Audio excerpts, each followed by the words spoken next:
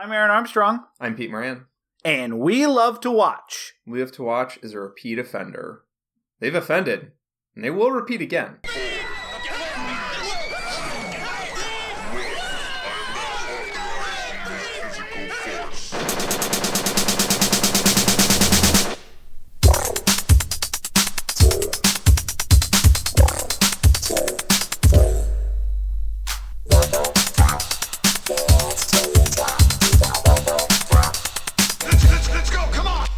My great pleasure to present to you RoboCop.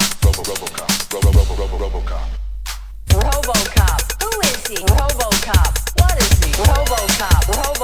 Where does he come from?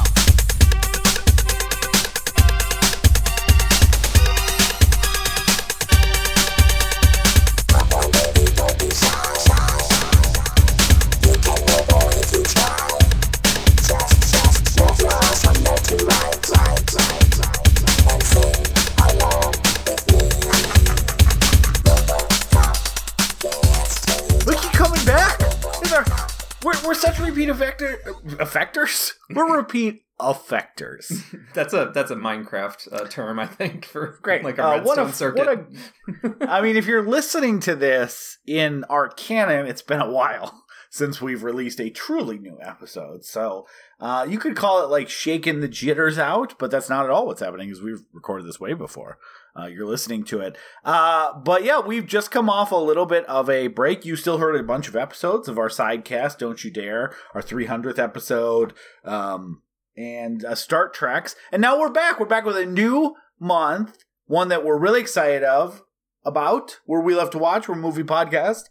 Pick a theme. We do movies over the course of the month around that theme. And if we remember, we compare and contrast. And we're, like I said, in a new month. This, I think, was probably in a year where we had a lot of months we were excited about. Peter, you proposed this, and I think I was like, no, 100% in, don't need to convince me anymore. Like, let's do this tomorrow. Let's do it tomorrow. And of course, we had to wait till the actual month came out, but this took zero convincing, which is probably not surprising to you. Yeah, so the theme of the month is Fuck Ronald Reagan. So we're doing a series of 80s. Hold on, I want to be very clear before you get any further. We thought about calling it Fuck Reagan. We thought about calling it Reagan Sucks. We want to be extraordinarily clear to our audience, everyone listening. We're doing films whose ultimate message is fuck Ronald Reagan. Now, we're not saying necessarily that is the position of our podcast by doing this as a theme month. We're saying the films we're talking about are very much about saying fuck you to Ronald Reagan. Separately from that, I want to be very clear that our position of the show is also that Ronald Reagan can go fuck himself, and he sucks, and the best thing he did was dying.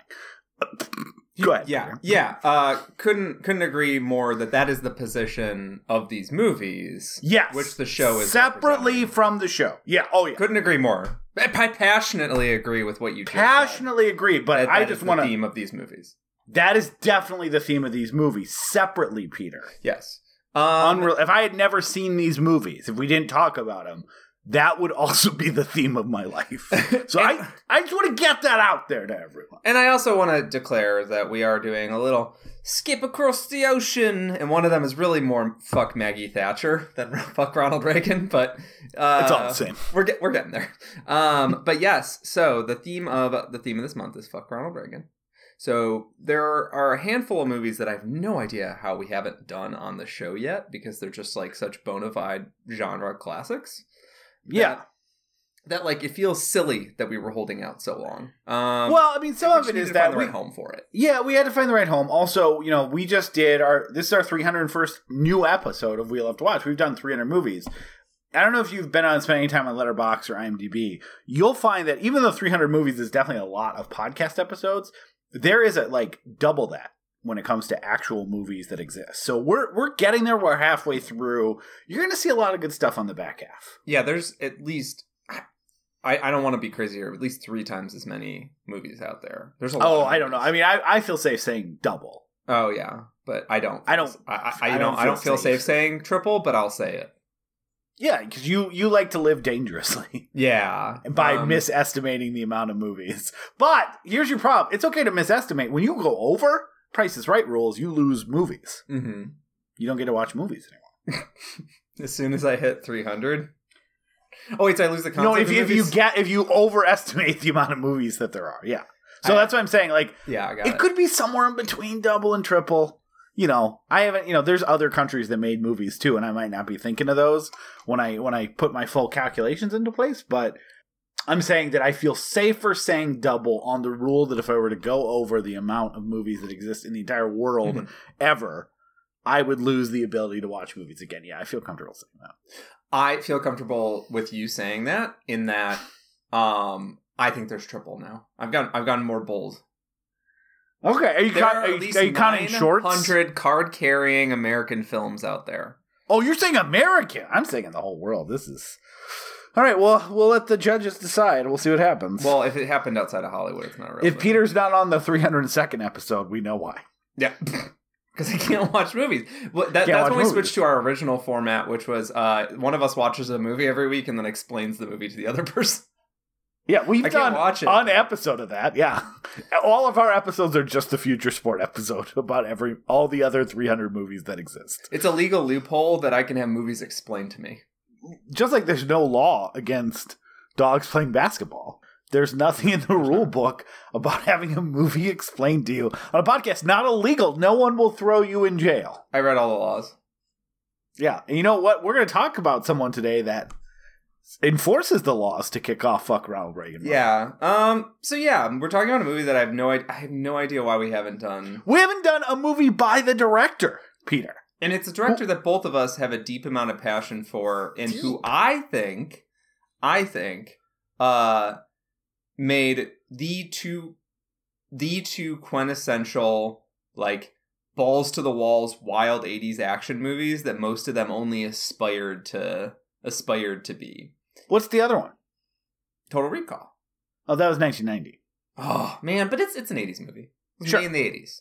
I agree. I mean, his like Starship Troopers, RoboCop, and Total Recall. I like anytime I make a top 100 list, whether I was in high school or to this day, they're always on there. Like, it's impossible for them not to be on there. Yeah, and you go to local high schools and you make your lists, and I made a list when I was in high school. I still make my lists in a high school. It's the best place to get your ranking done.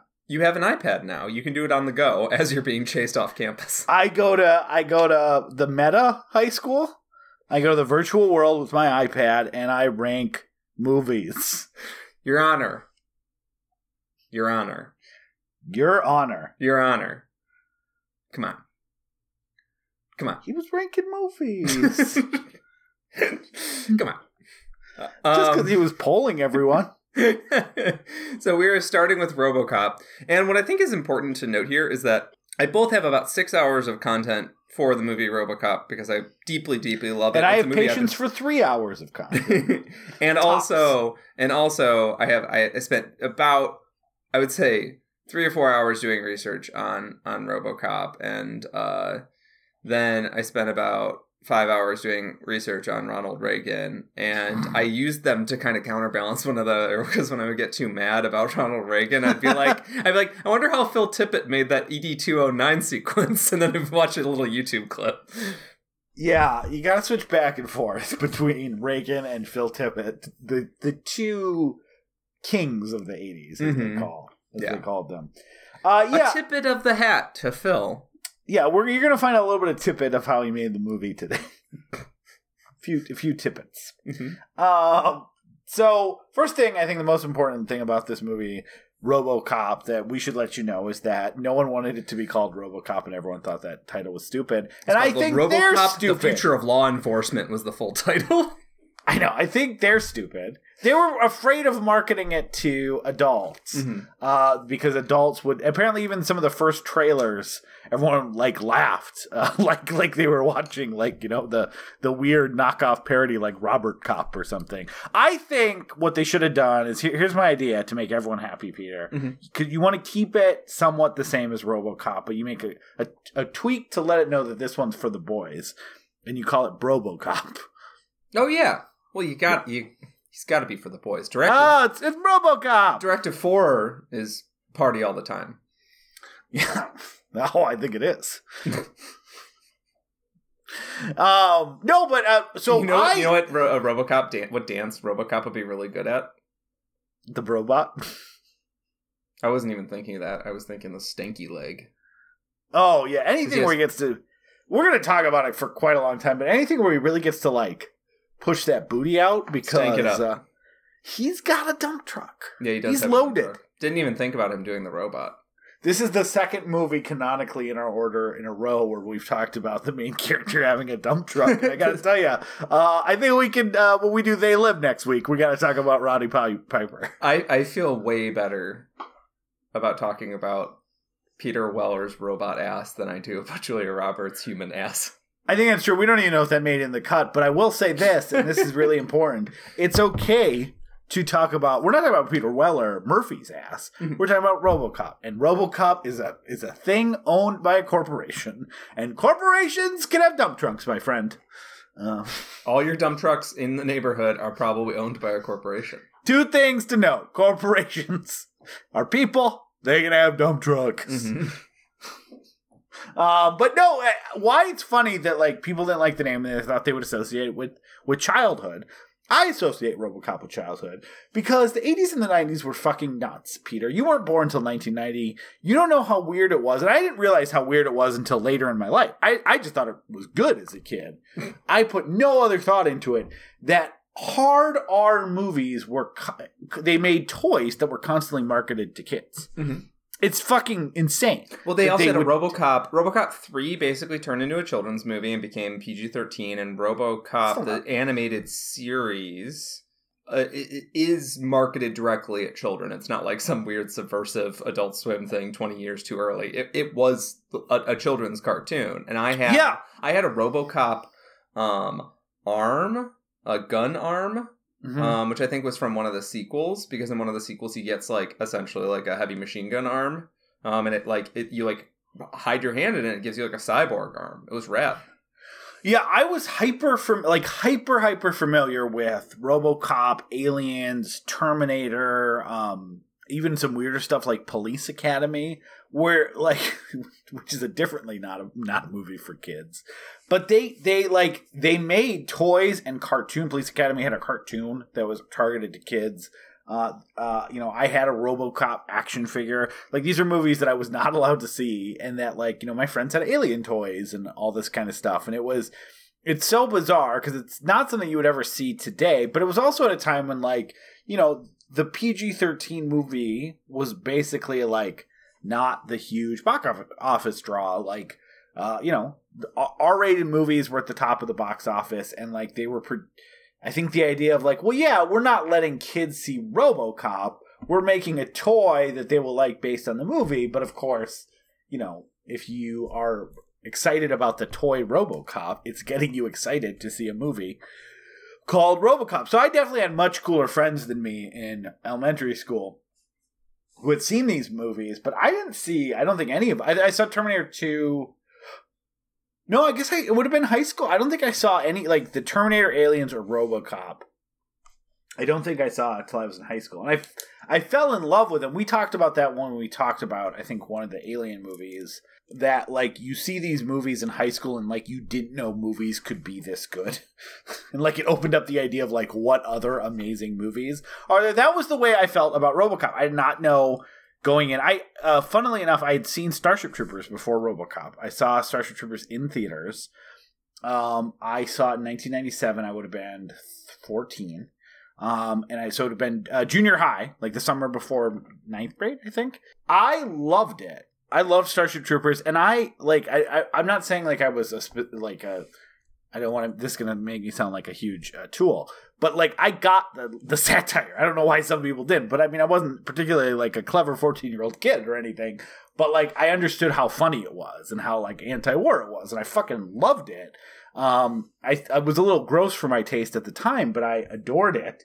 And part of it, I think, is too, so I had a friend named Nathan, and him and I would spend all summer reading books, and then and we would both read the same book at the same time, and so we could talk about it because we hung out all the time. And so he picked, knowing that the Starship Troopers adaptation came out, he picked the Robert Heinlein book, Starship Troopers. Peter, we don't have a long time for a detour on this, but have you ever read Robert Heinlein's Starship Troopers? No, I haven't.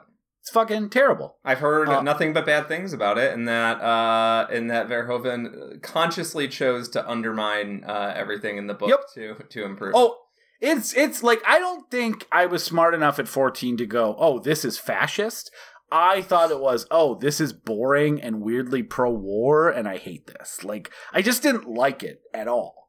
And so I was not excited about the movie, and when I realized that the movie was making fun of the book and had all this, like, satirical, comedic elements to it, and was definitely not adapting a book that I hated, I loved it. But I don't think, like, when I say, like, I saw RoboCop in high school, I think it would have been, like, probably, like, my next year, like, when I was, whatever, sophomore in high school. It was one of the first things, like, I still remember renting it with friends. Like, I've always wanted to see this. We're going to watch RoboCop. And I don't know. I don't think I knew enough about directors to that point yet. I was still just kind of stepping into my cinephilia that, like, even if I knew that, I don't remember if I knew. I probably knew because I remember all the ads for Starship Troopers saying from the director of Total Recall and RoboCop. And I'd seen Total Recall at that point too, and I remember just thinking that ruled as a sci-fi action movie with a girl with three breasts, which was very exciting for a 13-year-old, or however old I was when I saw that. Exciting for a boy of 13, 30, or 300. Yeah. Yeah, I'm not saying you grow out of it. I'm just saying... Every time I watch the movie, I'm like, wow. Great work on the three. It's more than normal. It was wonderful. Yeah. And I did not expect... Like, I just thought RoboCop was a straight action movie. So when it starts with the, like, opening ads and it's, like, hitting those same kind of satirical elements... I was so in, and I was so like, oh, yeah, it's going to be the same thing because, it's the same director who's going to be taking this and not necessarily doing, like, just a straight ahead, a guy becomes a robot cop and shoots people, but a movie that has something to say. And at that point, I was a little more older and a little more able to also just, like, definitely key into... I knew Starship Troopers was making fun of war. I don't think I knew when I saw it in 13 or 14 that was making fun of, like, not making fun of, but satirizing, like, fascist propaganda and stuff like that. But I was pretty keyed into what RoboCop was doing immediately, and I loved it and still love it. And yeah, Peter, you watched it a couple days before me and were like, hey, I'm glad we picked this to do this week because I just want to chime in and say RoboCop still fucking owns Bones. And Peter could not agree more. It owns Bones. It owns all the bones. Yeah, it owns an extreme amount of bones because RoboCop makes people into bones by shooting them and blowing them up. Yeah, I mean, it's ironic in a way that it owns so much bones considering the titular RoboCop doesn't have all of his bones. He's got very few bones. They wouldn't even let him keep his left arm. Yeah, some bones gone, some bones still there. Yeah, the first time I saw RoboCop, Total Recall, and Starship Troopers, I had no concept of what satire was, and I just thought they were fucking ridiculous and loved them. Yeah. I remember showing Starship Troopers to a friend of mine when I was like 10. And being so it's funny. So you saw those two first as well. Yeah. I was like, there's a fucking brain-sucking bug at the end, and I was like, it kind of staring at the brain-sucking bug kind of makes me feel weird. So yeah, the first time I saw these movies, I saw them way too young, and thus had no connection to the satire. And then I saw probably RoboCop and Total Recall again when I was 13, and then saw Starship Troopers when I was like 14, 15, and instantly connect with the humor of them. And then I was like, oh, these are conscious chosen jokes. And then it took me like a couple more years to codify that into like what the political statements were. Political point of view, yeah. Yeah, because at that time my political point of view was probably like George Bush sucks, which I'm glad to have gotten on that train early, but I was 13. I went from the thing that made me care about politics, which we talked about in Fahrenheit 9/11, was that George Bush sucked.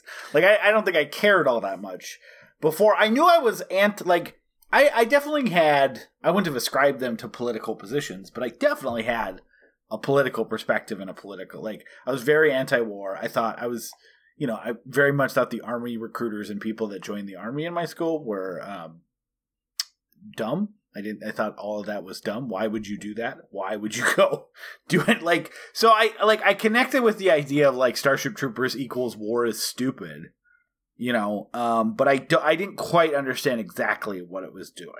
And I don't know if I connected clearly the first time I saw RoboCop with the idea of like corporate fascism or like capitalistic, like I knew fascism. just enough about Cyberpunk to know that they were making fun of corporations, but I didn't know, when I was 13, I knew just enough about it to be like, they're making fun of corporations, but not like any of the specifics about privatization that we'll get into in the episode.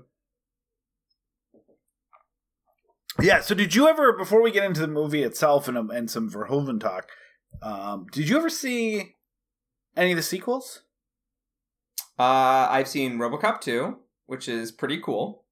I like RoboCop 2. RoboCop 2 is a grab bag of weirdo ideas, the kind of leftover from RoboCop, and some of the shit is really, really tight. It has a really cool villain, and some of the sequences with the killer evil robot absolutely rule. It is ungainly and way too long. It has one of my favorite, probably my favorite joke in all the movies. I guess I've only seen 2. I would talk about how I've never seen 3, but there's a one of the jokes in RoboCop is that they crash him and make him useless by giving him too much programming. Oh, yeah, and they make him into like a officer friendly kind of figure. Yeah, but you see all the things that kind of flash on his screen that are all the new directives he has to follow, and one of them, which I still it's just a turn of phrase that I still use in my life quite a lot, is that it was just, don't make premature value judgments. Which, I mean, there was like 200 of them as part of the joke, and they're, flashing up like a weekend update list. You can't catch them all, but that one was like so goddamn funny to me because I didn't see RoboCop 2 until I was in college, and I definitely clearly had a sense that it was the idea that like, if you programmed a cop with that, a cop would cease to function. Yeah. The concept of policing is predicated on them making premature value judgments as to what someone's doing, and so that has struck me as one of the funniest things I've ever seen. Yeah, that movie is full of crazy, kind of half-cocked ideas, and some of the ideas just like land. I would love to cover it on the show as sort of like the orphan sequels that are actually pretty good. We can record a listenable version of Predator 2 with Rick Kelly. But orphan sequels that are actually pretty good would make for a good month. I really like RoboCop 2. RoboCop 3 sucks. I saw it at the perfect age, and I thought it was boring and stupid. It softens everything that makes RoboCop PG-13. Funny and amazing. Doesn't make any sense. And RoboCop has a jetpack. None of the action sequences are like tenable. Like you can't like understand what's going on in them. I do, however, have a soft spot for the Starship Troopers sequels. 2 is just like they just made a dumb like the. Did you finally? I didn't know you watched 2. Did you watch it Spooktober? I saw it when I was like, whenever it came out. So I was like 13. Oh, okay. So I had seen The Thing recently and I was like, oh, this movie is just straight up a Thing kind of riff. So, And then 3, I haven't seen 3. All of, but 3 is trying to ape Verhoeven, and it's not a very successful ape, but it's, I think it's kind of fun to be like, we're going to do that satire kind of thing again and bring Rico back. I feel like it's kind of a fun idea. Yeah. I've always meant to see 3. I do have a soft spot for 2 as well, although it's very funny that it's like, I think that 2 is directed by Phil Tippett. And it is just a special effects kind of fuck around. It is, and it has like a scene of like some random Starship Troopers running away from the ant, the main like army aliens. I forget what they're called. They're called they're called ant lions in Half-Life 2, and so that's what I call them. Yeah, and and then they hide in a bunker, and then it's just the Thing for the rest of the movie. Like, which is such a funny, just a classic, like, straight to video. You're like, oh my god, this sequence of them running away from the bugs is pretty impressive. Oh, they're just in a bunker. And they humans. And I was gonna say is they use techniques that are going to be big in Hollywood soon, which is but in a probably a better scale, which is they use flashlights as weapon strobes. So, because Hollywood is trying to figure out ways to get live ammunition offsets. The Rock has basically said, I don't want live ammunition on sets, and if we can get away from blanks, like that's ideal for all of Hollywood. Anything with a true explosion, they're trying to get away from. And that movie, for budget and for safety reasons, uses essentially like an electronic kind of light that makes it doesn't look great, but an electronic kind of light to imitate muzzle flash. Anyways, so my point is, these are series that kind of got away from them. And did you see the remake? RoboCop? Yeah, about half of it. Okay, yeah. As much as I've seen of RoboCop 3, which is watching part of it on like HBO in the middle of the day and being like, this sucks so bad. That's the year of like, hey, these hard R. That the hard R is like for a very specific purpose. Paul Verhoeven movies. What if we remake them as PG-13 blockbusters? The Total Recall one. We could spend a whole, like, if you have any of Paul Verhoeven's movies with special features, like, watch it, because it's so interesting to hear him talk about the his philosophy around like making movies, and he seems like a generally good-natured, happy fellow, which is also very nice. But like, I remember seeing a bunch of stuff on the RoboCop about like him just being like, the whole point is that it's supposed to go on past the point of like good taste, and that everyone needs to be constantly nonplussed by it, because if it's just cool violence and a couple squibs or something like that, it runs the risk of like not having the, he talks about wanting the audience to feel the impact of the scene to the point that it becomes more comedy than horror or violence.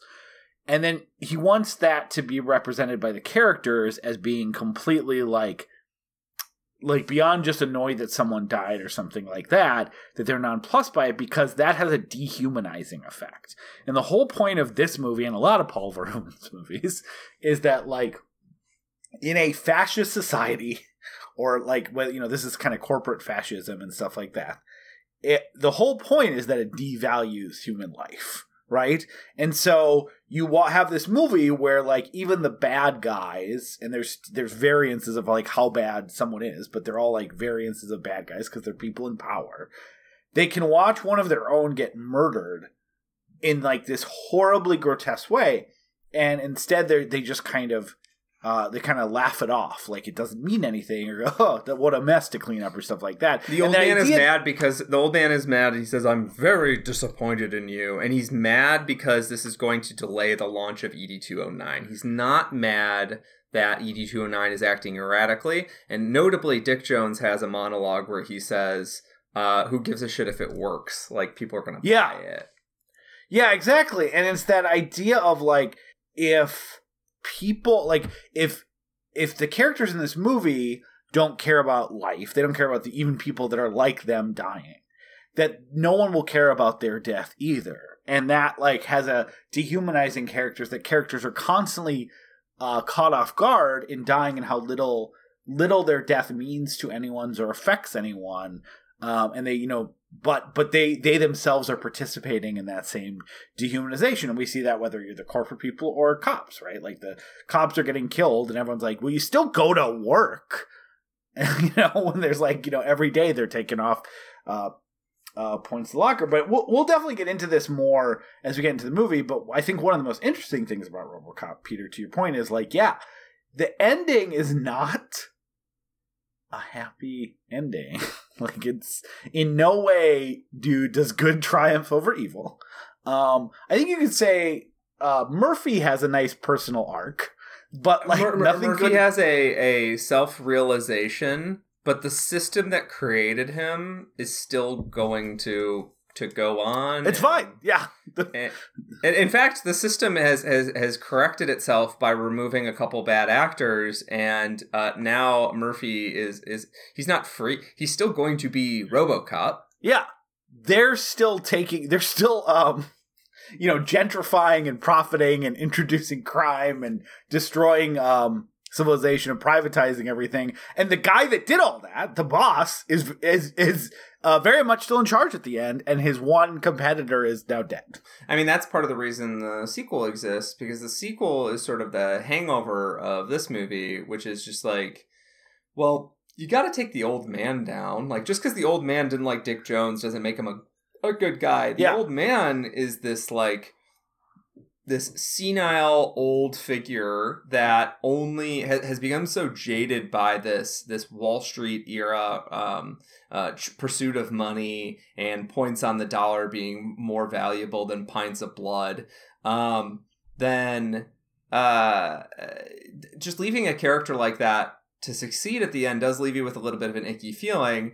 And Verhoeven basically said, he's like, I don't do sequels on principle, yes, but also they jerked around the writers that brought me to this material. Yeah. Ed Neumeier and Steve Miner, who were two writers. They worked in Hollywood in a different capacity. And then they brought kind of two ideas about, like, one was about like a robot soldier and one was about like, it was basically two script ideas that like didn't really make sense together. And then they came together to write it, and Orion had just had The Terminator be a huge hit and gladly picked up another script about a killer robot. And Verhoeven was like, thought this was a very, very famous story. Verhoeven thought that both the title sucked, and he started reading the first few pages and thought the first few pages sucked, and tossed the script on the ground or tossed in the trash. You know, it's a fairly typical sort of story. And his wife picked up the script, and she said, like, this is, while you haven't done the big, broad American action movie before, this is touching on a lot of your themes about how war is bullshit and how big industry and capitalism ruin things, and how fascism is one of the greatest evils to ever grace mankind. Like, and doing it with a touch that's satirical as opposed to angry. Yeah, and it's a movie that, like, in a modern parlance, I don't know how anybody could watch the speaking of desensitization to violence, how could you watch this movie and all the subsequent act breaks where there's 24-hour news cycles, where people are like, 45 dead today, and anyways, puppies, like that sort of well, that's the thing, is that has become so normal. I think you could watch this and not know it's at the time it's like anyone who saw that anyone who saw that in 1987 knew it was a joke, right? I actually think that you could see that today. And besides the Nukem game commercial, and like maybe even I'll buy that for $1 just being a stupid show in this universe, I do think you could watch this today and go and not understand that the news show itself was supposed to be like, if we keep going like this is what news is gonna look like. Yeah. And so that we talked in the Funny Games episode a bit about how the media desensitizes a lot of people to violence and makes them accept it as sort of a daily occurrence that's to be accepted, particularly gun violence. And then also in the same sense, news media can accidentally smuggle or consciously smuggle fascist ideas to an unsuspecting public. Though if you're watching Fox News, I imagine you're very suspecting and you like it. But the brash, unregulated capitalism of TV and the brash, unregulated capitalism of these commercials, some of them, for these, like, a game that's just about, like, mutual assured destruction being awesome. And a healthcare commercial for a fake heart, with a guy holding up a plastic heart saying, "We care." Like, that, by the way, Verhoeven wrote that line. That is something that also, like, you know, may blend in a little bit with you, and you just be like, oh, it's sci-fi world building. They have plastic hearts now, instead of being like, wait, why are they advertising heart transplants done by a private corporation in the middle of this news block? Like, Why are Yeah. they isn't this kind of fucked up? And also it's to note, like, in America we allow advertisements for medicine and medical treatments in magazines and on TV and such. In Europe, that's not a thing. Like, Yeah. you do not see commercials. The for idea that Cialis there's a Europe. marketing push behind like prescription medications that cure major diseases. It's not to say that But that's another thing that didn't used to be allowed too. Welcome to Reagan's America and deregulation. Yeah, so we're going to talk a lot about how this movie is hitting at what the big conservative issues were of the time, and sort of highlighting from these two guys. They're basically sci-fi nerds that were trying to, Ed Neumeyer and Steve Miner were sci-fi nerds that spotted these trends. Well, Niemeyer was from Detroit, and he saw the way that like they were destroying unions and the auto industry on the idea of like profit motive. Yeah, I mean, like saw the devastation that was happening. I think it's probably better to talk about the Reagan shit up front, and then we can kind of like touch on it as we go through. But yeah. That's one of Reagan's worst legacies is that he made it easier for. Oh, actually, hold on. I want to pause there though, because in case we don't go back to it, because we talked about the news things. There was something that I never caught on the news. I've seen this movie 50 times, right? Mm-hmm. Like, I've seen a lot, and for some reason I never clued into like the one major obvious tell to that, like what the TV show is doing. I think even watching it in this day and age where this doesn't look that different from the new shows that we're watching. But hold on, I'm finding it. I have one as well too, which is that there's that apartheid is still going on in the future, and Reagan's administration was actually very pro-apartheid, and like they had Pat Buchanan speaking into their ear, giving pro-apartheid messaging about how segregation was awesome, and that like yada yada. Well, so they talk about the Star Wars peace platform. Oh yeah, right. Which is, I mean, again, that was another real Reagan thing, right? He wanted to put missiles in the sky. In space to protect everyone, right? Mm-hmm. And it was called he named it Star Wars. So in this, they actually have that launch, and they talk about it in the first news show. In the second one, it notes that the Star Wars peace system misfired, and as a result, they said, unfortunately, 120 dead today with the Star Wars peace program misfiring, including in an accidental misfire, including 2 former presidents. And it's like, oh, wait a second. Did Reagan assassinate 2 former presidents on the idea of, like, what are the odds that 2 former presidents out of that 120? Out of that 120 were killed by the Star Wars thing that he put up in the air. He put a fucking death laser in the sky. And it killed 2 former presidents. Like, it really... And the fact that 2 former U.S. presidents dying in space lasers merits a, like, button on a bigger story is, I was like, oh, this is... I don't know how I never caught how, like, sinister that is. Yeah, it's something that can really breeze by your face, and that's the point, right? Like, that like, horrifying stories go in front of your... We're desensitized to violence and tragedy, and 24-hour news does not help, because 24-hour news is very much focused on just chasing the next juicy piece of meat, right? I mean, when 100,000 people died of coronavirus in the United States with a giant New York Times front page listing all their names, and now we're approaching 1 million and no one talks about it anymore. Yeah. Like, I mean, we can also talk about like the fact that Fox News, that I remember I follow Mediate and all these other like political websites that are like, it's been 4 days and they still haven't acknowledged that Trump has to appear in front of the subpoena committee, or like they still haven't recognized that like all these legal challenges that Trump is going through. Like, you can just not talk about this stuff. You can just live in a different reality. I mean, how many jokes did you see about, like... It's 24-hour news, of course. Yeah, whenever Trump was having a bad night, Sean Hannity was talking about Hillary Clinton's emails or something. Yes. Like, it's true that if you watch Fox News, you just live in a different reality at this point. Yeah. And that platform also reminds me of the implication in... there's implications in Starship Troopers that might be like a false flag, like a false flag operation that killed... all those white people in Buenos Aires. Oh yeah. To instigate the war, like a sort of like a I think that's pretty clear. Like, because someone at one point goes like, "Well, how are they doing the comment thing? Yeah, where they shoot comments at people. They have no idea." Yeah, exactly. They're just bugs. But yeah, so Reagan entered into office trying to cut social services, trying to make government cuts, and he was very successful at certain items. So if it was tax cuts, he was initially very successful in his first term at cutting social services. Notably, the greatest legacy of Reagan's presidency is creation of the modern homeless population. Yeah. Because he... Through a lot of things, right? Like, because deregulating all the banking, like, systems and, like, the controls around media, specifically, like, in fair use doctrine? Fair time doctrine or whatever. Mm-hmm. Like, all of those things especially just allowed banking and financial institutions to kind of do what they wanted.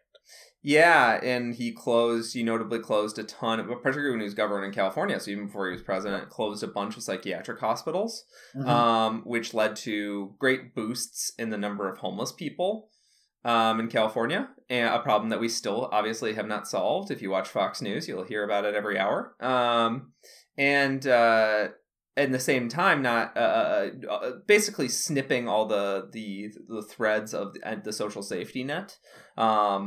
Trying to talk about welfare queens and specifically targeted language, racially targeted language in the Southern strategy.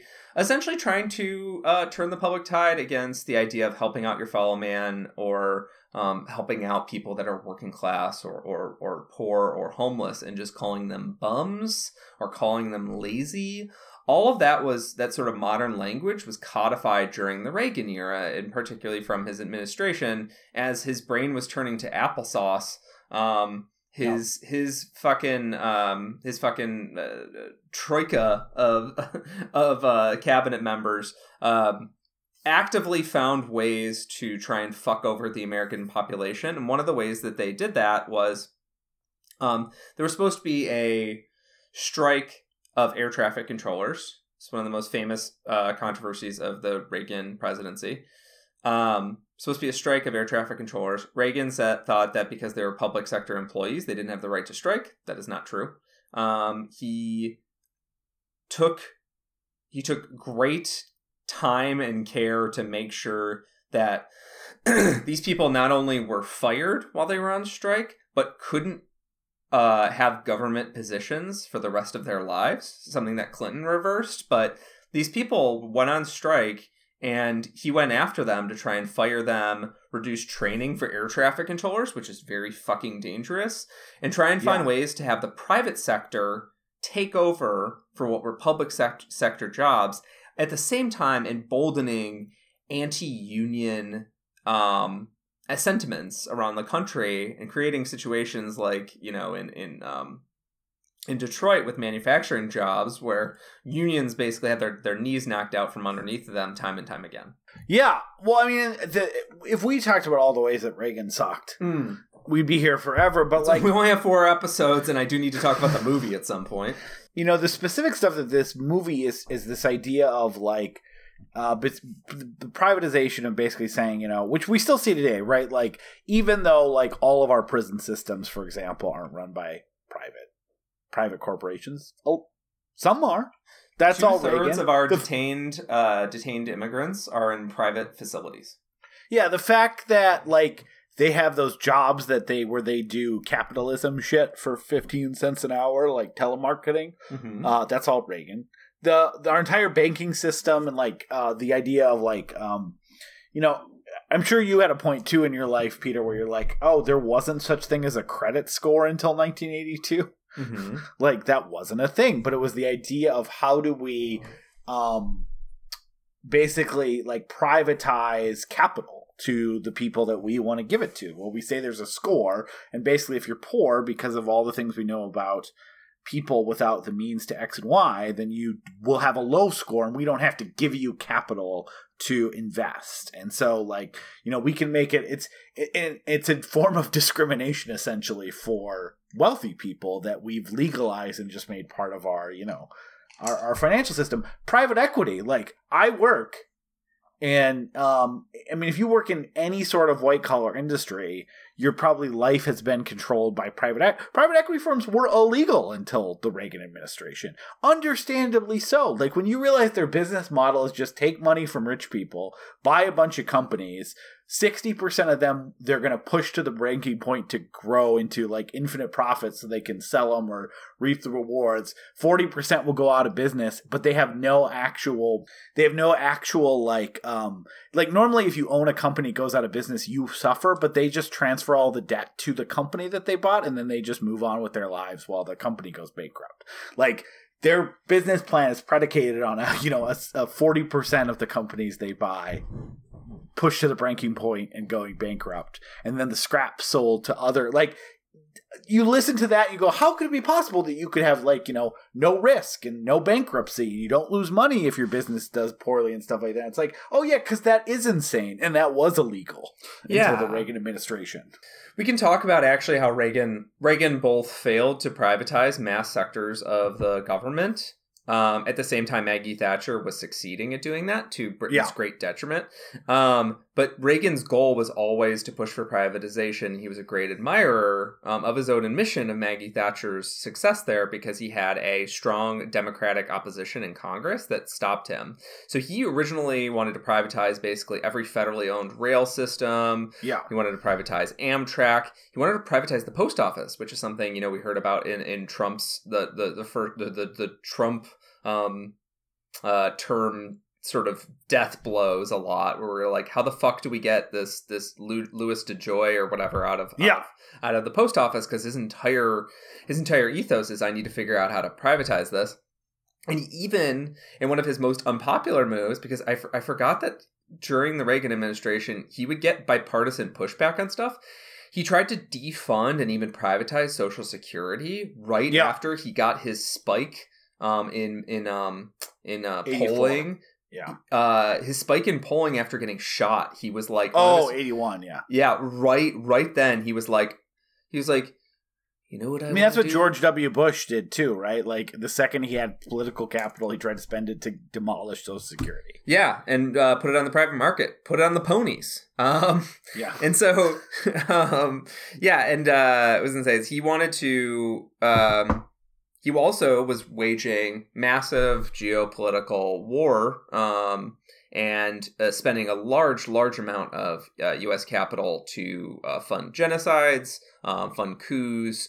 We could have included a lot of movies in this month, because even movies, I mean, Reagan, even though, yes, George W. Bush sucked, somehow even worse than Reagan, if you look at it, his, beliefs and views holistically. And yes, Trump sucked worse than George W. Bush, but, the linchpin into all of their ability to cause as much destruction and the fact that, even in the 90s, it was well, we're not going to fix everything that was broken. We're just going to let it ride and do a couple good things back. It all stems from, Ronald Reagan. Yeah. And Nixon sucked too. They all suck. Nixon at least played at being an environmentalist for a bit and expanded certain national parks programs. It becomes less about okay, well, he did some good things and then all this terrible stuff. And as it goes on, it's you have trouble finding the even mildly good things to point to while it's just. So yeah, I can't think of a thing to credit Reagan. But yeah, one of Reagan's big pushes was, so cutting all these government social safety nets, but at the same time, he actually raised taxes 10 times over the course of his 2 terms. Yeah. And that was because the public demanded it. And he didn't go back and spend that money on social safety programs or reinstating the programs that people wanted. What he actually did was, all right, well, you wanted to pay more taxes. I'm going to spend this abroad, and I'm going to spend it on the war on drugs here at home. Yeah. Putting more and more of particularly poor and black populations and people of color into prisons. So in the 80s... The idea that utilizing drugs was a moral failing that as opposed to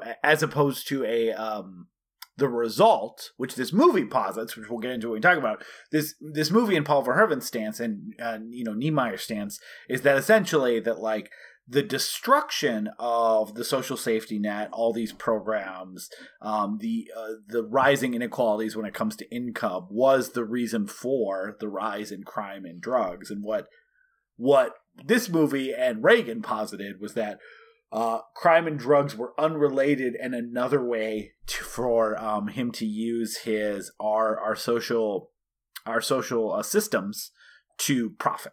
Yeah, and so prisons don't make people better; they actually make them more likely to engage in recidivism and commit more crimes. And if you are a black person with no economic ability, that means you're probably going back to prison again when you don't have the economic ability to raise yourself up. You can't get money because there's a credit score now. And you need to eat. And, the government cheese has already been handed out. You need to fucking eat.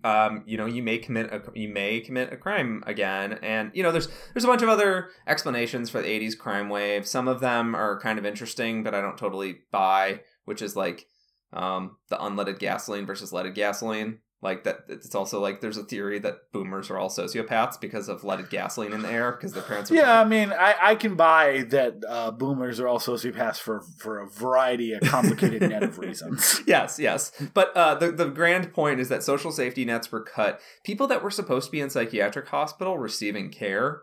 And I'm not saying these hospitals were all operating perfectly and all ethically, but they were supposed to be receiving care in these hospitals.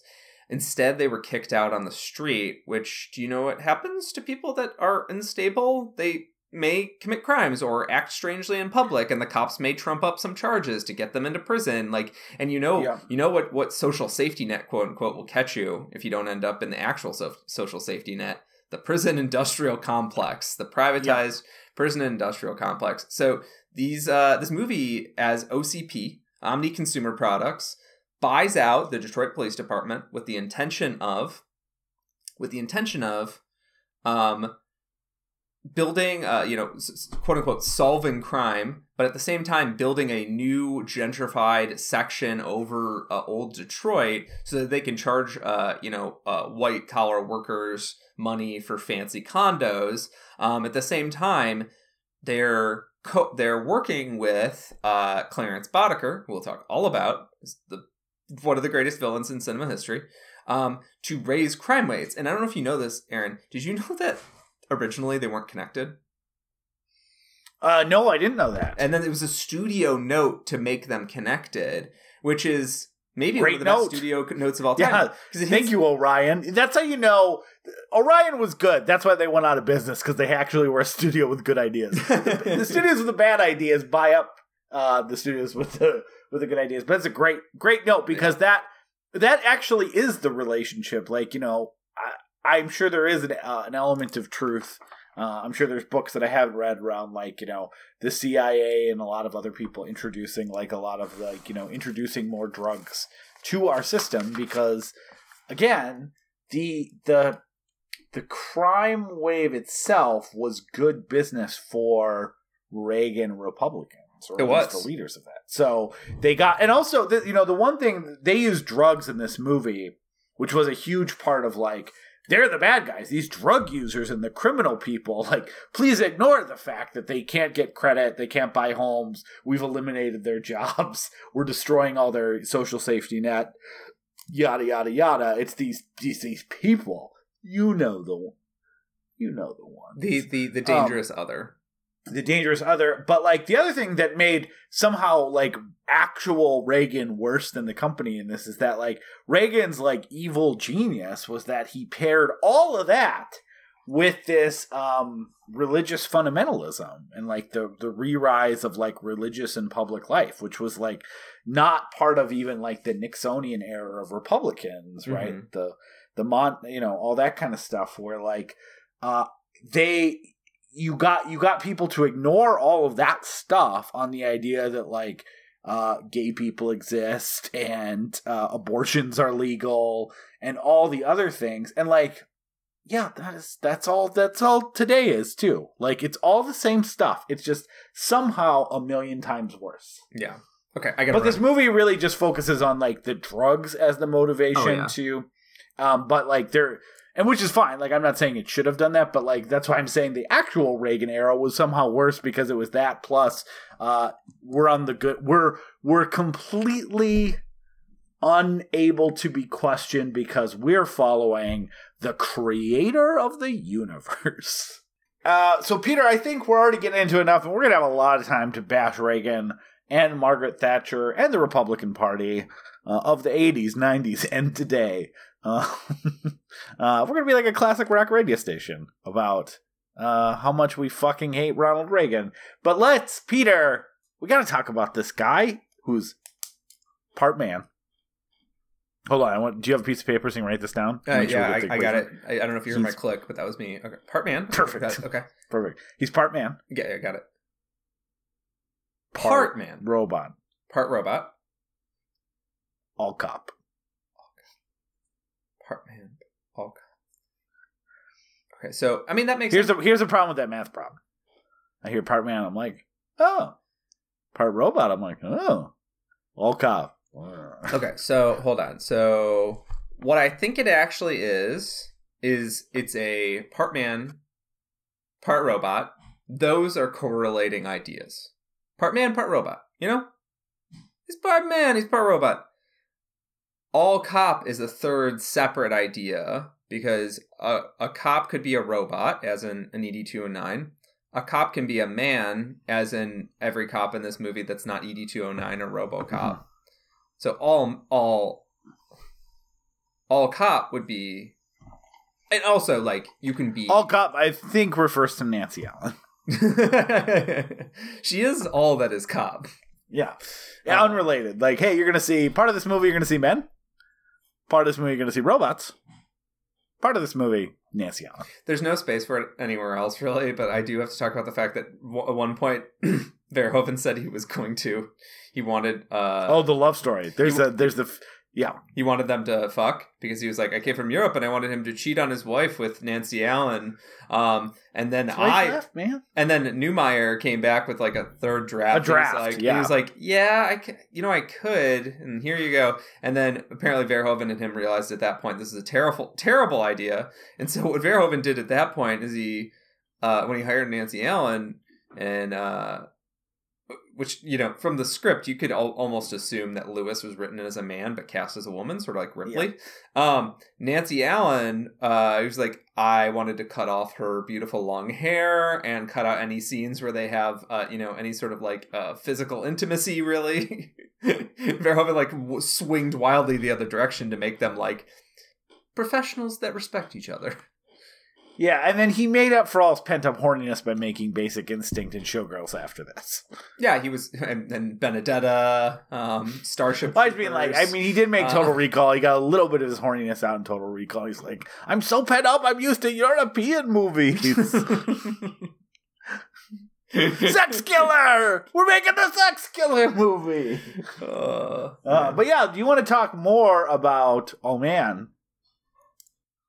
Wait, not Old Man. Part Man. Part Cop. And Nancy Allen with a little film called RoboCop. Sorry, I was considering. Yeah, I do. Great. You have 10 seconds to comply. 30 seconds to comply.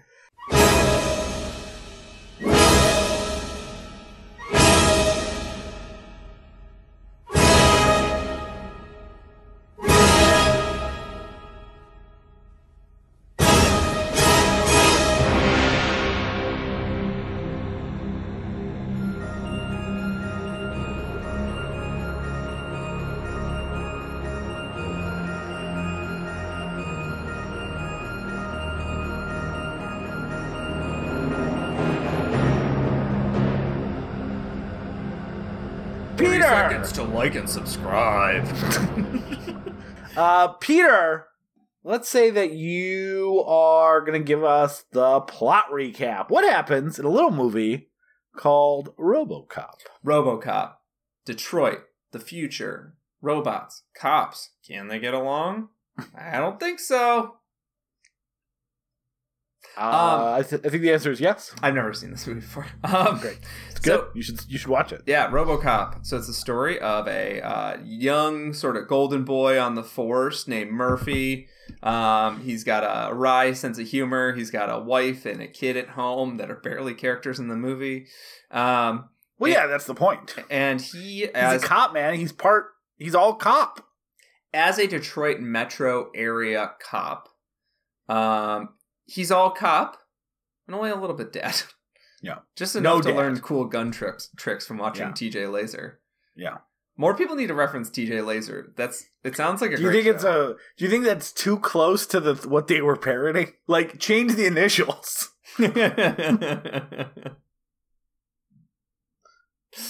No, I think it's great. No one would ever connect them. Good. But yeah, so fresh young face, and because he is a cop for the Detroit Oh, and metro worth area, noting, this is officially the future that conservatives want. and it's Literally. the future conservatives are gonna get. Yeah. But some conservatives want it. and he works for a massive conglomeration called OCP that bought the rights to the Detroit Police Department, which means that all Detroit police are privatized, private contractors, basically.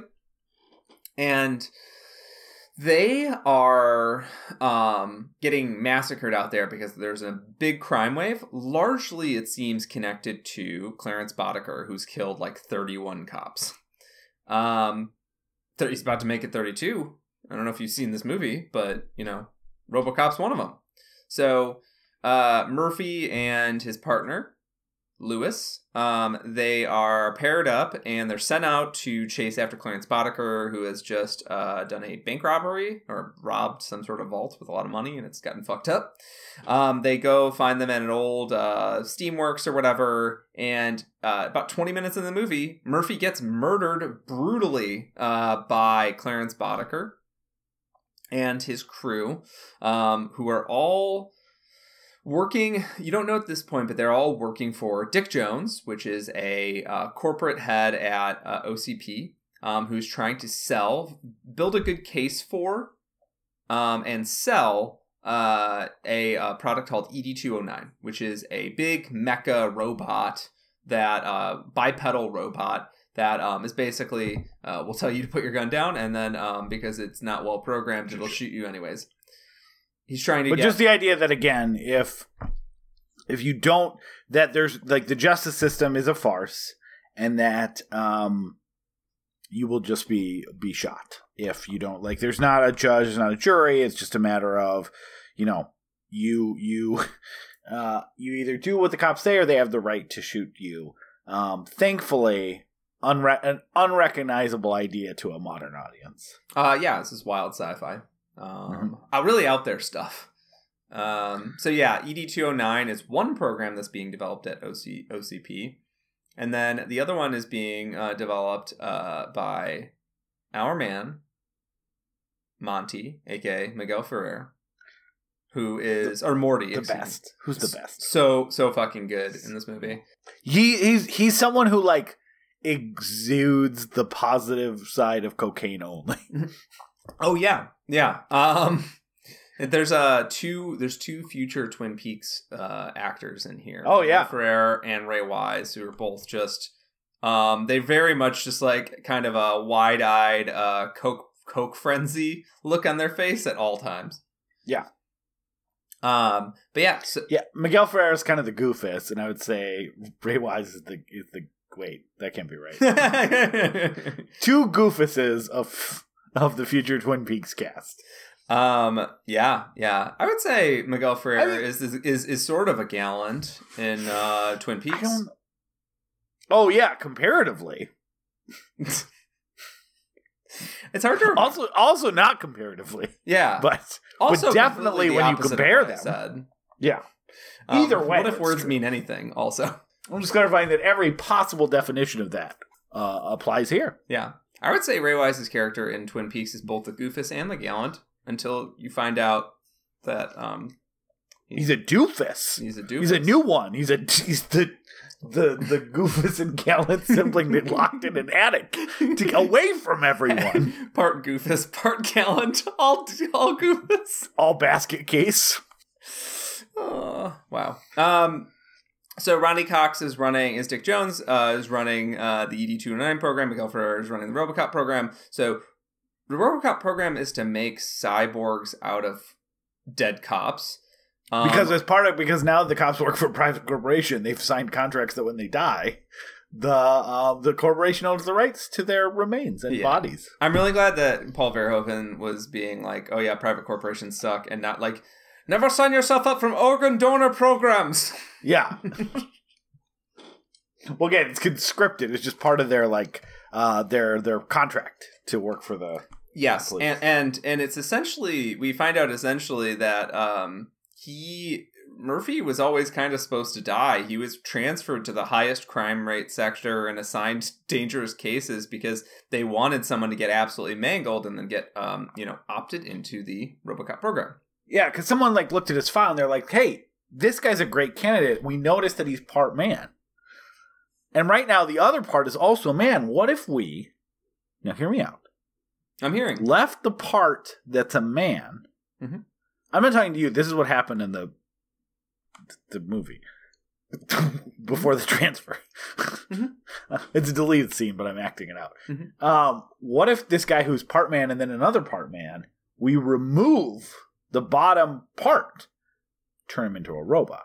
And they're like, we haven't seen a file that matches the description of what we want for an all-cop RoboCop as that matches as well as this guy. Let's transfer him tomorrow. And you know what they did? They transferred him. That's how he ends up there. Then we have this elaborately wonderful sequence of him being turned about half an hour into the movie, being turned into a RoboCop, largely in first person. But it's this traumatic event where essentially they're taking... Oh, yeah. That's such a good sequence where the time passes and they're turning him into a robot. Enough time for his wife and kid to, sell the house and move away a long time ago. Yeah. So he essentially comes online, and the movie becomes a story of self-realization. And there's a really great note that happens in the... on the DVD, there's an interview, and Peter Weller was like, in a typical American movie, RoboCop would, is kind of locked in. He's kind of on the mission. His brain is mostly being used as, a face to this bloody police state, friendly face or a semi-friendly face to this public police state. However, he realizes on his own, without even seeing any of his old life, that something is wrong, and he's having these memories. And apparently Verhoeven and him had a very philosophical conversation, because Peter Weller is Peter Weller is a very smart guy. He teaches Italian art history and is a professor. Not only does he appear in B movies for the rest of his career, he also found a side sort of expression and being an art professor, which is really cool. So Verhoeven, who also spent all of his life wanting to make a film and wrote extensively about Jesus Christ as a figure and is a Jesus scholar, could have these philosophical discussions while they're making this disgusting squib movie where a man gets turned into a cyborg. And Verhoeven has a line. Do you think this might be a Jesus metaphor by chance? It's certainly a Jesus metaphor. We'll get back to all the metaphors in 3 seconds, but I want to throw this line out that Verhoeven said to Weller that really informed the character. It's not that he saw old people from his old life and that's triggering stuff in him, because that does happen a little bit later, but it's that he starts waking, he says the soul wakes up on its own. It's the soul waking up on its own, which I thought was just so wonderful, because the movie is about self-expression. The last line of the movie is Murphy. It's him rejecting the idea that he's I'm just, RoboCop with the visor on. It's him embracing that both he has his robotic part of him and he also has the person that he was. And so... I'm sure this joke has been made before, but after he says Murphy, RoboCop comes up on the screen. I wish it would just say Murphy. That's what All right, so that moment always lands for me really well. It's just seeing RoboCop right at the end with like a Yeah, thump of because it's a metal. good movie and it fucking hits with a good score. But it You're like, makes yeah. me mad when I watched it this time. I was like, no, he just said his name's Murphy. I mean, I guess, I doubt this is what it meant, but you could almost take it as a meta commentary of like, he's had that realization, but the studio that owns him is planning, there's not going to be a Murphy part 2. Going to be a RoboCop part 2. Yeah, he's not going to be like working at a record store after this, right? So you mentioned That would be a great version of this where like, it becomes a metatextual satire where like the sequel to RoboCop 2 is owning the rights to RoboCop. Because they own the rights and they can make him not be Murphy anymore and be RoboCop. Yeah, they just reinstate Basically make him. New Nightmare with RoboCop. They kind of do in RoboCop 2, like reset his brain a little bit to make him. They do. Yeah. They need him to wear the visor. He's not walking around looking like Peter Weller.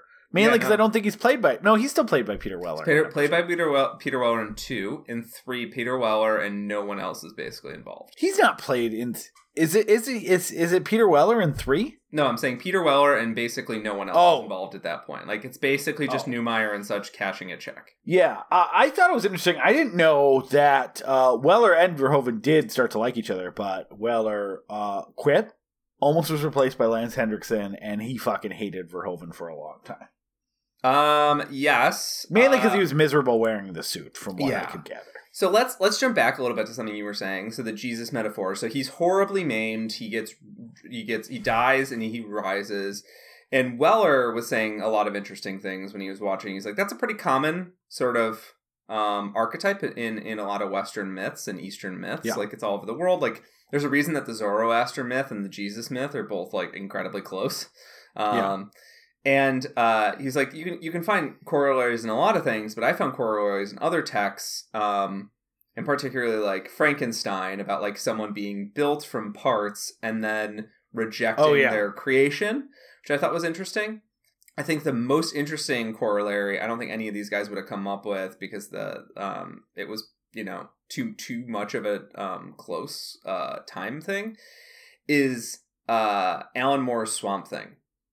Oh, yeah. Because Alan Moore's Swamp Thing is about someone who, a person who ends up through sort of super science, transforming into a larger-than-life creature. Many people want to control him and make him do what they want. Many people want to co-opt him and corrupt him. But he needs to go on a journey of self-realization. And there's another thing in this movie that I've never seen before, but to me is sort of headcanon. And that's in Alan Moore's Swamp Thing. The Swamp Thing is not the actual soul of the man in the Swamp Thing form. It is a plant. This would have been big spoilers for me a couple weeks ago, but I am in the process of reading Alan Moore's Swamp Thing, and I'm about 20 issues in. It's one of the best revelations I've ever read in a comic book. It is so good. Like, I just thinking about it is giving me chills. Yeah, and it's actually a plant realizing that it has inhabited the memories of this man. Yeah, the man died in the plants, and the plant thinks it's a man. Yeah, but if the plant thinks it's that man and is fulfilling some of the roles in the personal lives of that man, he's still plant not the man. Yeah, he's still dating the same girl. Yeah, and it's a fantastic philosophical sort of argument. I need to finish that series, but it's really good. Yeah, I read the first. It has the problem of all 80s comics, which is like, how many words can we get? Let's never let the visuals breathe. Ever. Yeah, and it's gorgeous art. So it's the art is great, but it's like it's a little bit too talky, but I'm digging it quite a bit. And when I read that, I think the issue is like anatomy lesson, because it's basically Alan Moore's way of wrapping up the previous arc where he wasn't, ostensibly a man who's turned into a plant man, and then he dies, and while they're running tests on him, they're like, he's not dead because this isn't a man, this is a plant. And also other people have been exposed to the serum and they didn't turn into plants but plants are affected by the serum. So I think what happened is he died. We spilled the serum on the plant, and the plant thought it was the guy that was dead next to him. Yeah. It's so goddamn good. It's so incredible. And it's also just like such a great philosophical exploration of self. Like, and done in a context that you don't necessarily expect it. Yeah. I mean, obviously, if you know Alan Moore is really smart and really thoughtful about how his texts work. Like I'm reading, I am reading his Providence right now, and it's so good. That he does those sort of tricks, but those tricks always land somewhere very beautiful and very thoughtful, and sort of like it sort of tears the comic book open in your brain. I think that I now view RoboCop that way. That it's a good call. Murphy as a person died, but now there's cybernetic components that can read Murphy's memories and can resonate with the personal people around him. Because in the sequel, he even reconnects with his son and wife very briefly, and it's a disaster. And that he's saying, well, I think I like who this Murphy guy is. I will become Murphy. And there's sort of a question of, is it a robot taking on the aspects of Murphy, or did the robotic technology bring the soul of Murphy back to life? And what's funny is that Verhoeven and Weller kind of, they don't have this exact conversation, but they have a sort of philosophical disagreement, which is that Verhoeven's like, oh, I don't believe in the concept of a soul. So Verhoeven would probably agree with me on the latter if we had this discussion, and Weller would probably agree on the former. But I don't know. That's just philosophically, that's the sci-fi sort of horror at the center. Yeah, that's an amazing call out, and one I never considered before either. And it makes a lot of sense because, it's not the same as memories. He doesn't remember everything, but he's identifying with these aspects of leftovers that were there. Mm-hmm. And so he doesn't have perfect, or as some would say, total recall. But he does have a sense of who this person was. But it's not the person. That person is the reason they use his body and what's left of his memories is because that guy's dead. He gets shot 80 to 90 times. I know some people and shot in the head. He gets shot right through the head, which I think is important to note. I understand that you can be shot a few times, say 50 Cent or something like that, and still live. I think 80 to 90 times and in the head and have your arms and legs blown off is not survivable. And they say that too. The reason why that program of using a dead cop is not to take the soul or who he is. It's to take his whatever is encoded into a memory chip in his head and have that help inform the programming. So it's kind of Peter, your observation is genius because it's sort of called out that way in the movie. We're gonna tap into his memories to inform the programming, but it's not the same as an alive person. Yeah. Who is reborn as a robot. And notice the sort of it's covered very briefly at the beginning, and then at the end it becomes super plot crucial. That his directive 4 is he cannot arrest OCP officers. Yeah, it's literally it's so goddamn good because it is literalizing the concept that some people are above the law. The people that work for this the high-level executives of this corporation, corporation executives are essentially above the law.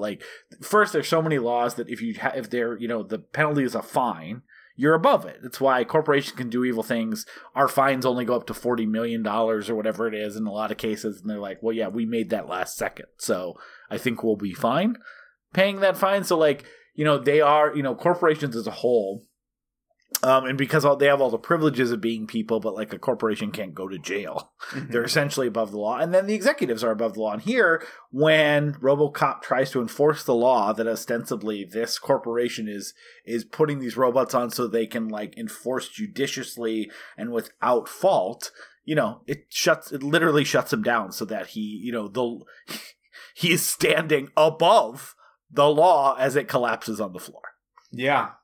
It's a pretty incredibly thoughtful movie in terms of the philosophy that you can bring into it, despite the fact that it's a movie that's mostly about a robot man shooting drug dealers. Because that's what the middle chunk of the movie is to get back to the recaps, we can kind of speed through this and get back to the themes. We see Murphy go out on his first missions, which are classic. They're he stops a convenience store stick-up. He stops a rape by shooting the guy's dick off. Which we don't have time to talk about it, but like that RoboCop, the RoboCop remastered or whatever, where people just reshot.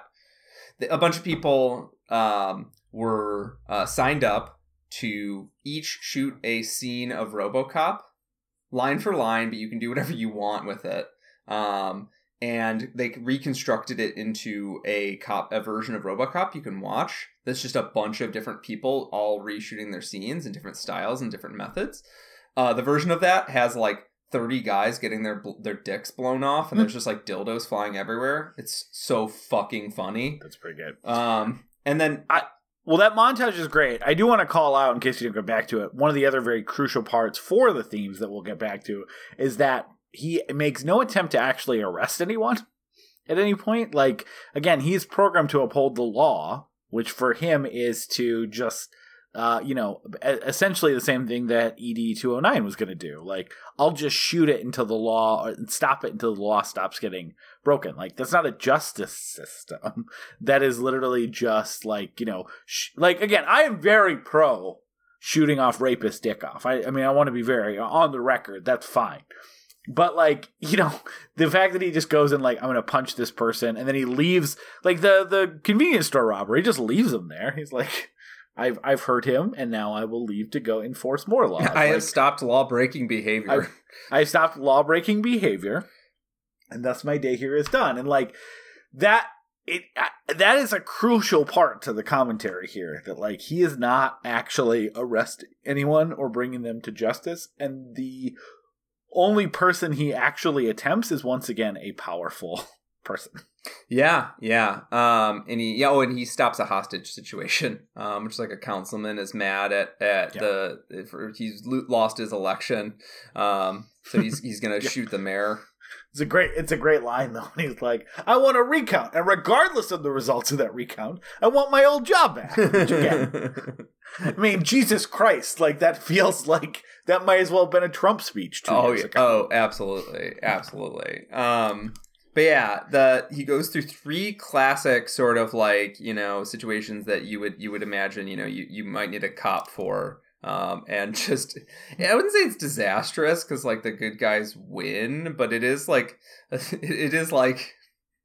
he's a hammer, and when you show up with only a hammer, you're gonna be hammering everything. Like if you need a screwdriver, too bad, I only brought a hammer. Do you but again, it's the kind of fashion. I only have a hammer. I'm sorry. Which is why it's so great. Like the next scene is the news that is like repeating these propaganda points, like recontextualizing fascist behavior as like, right.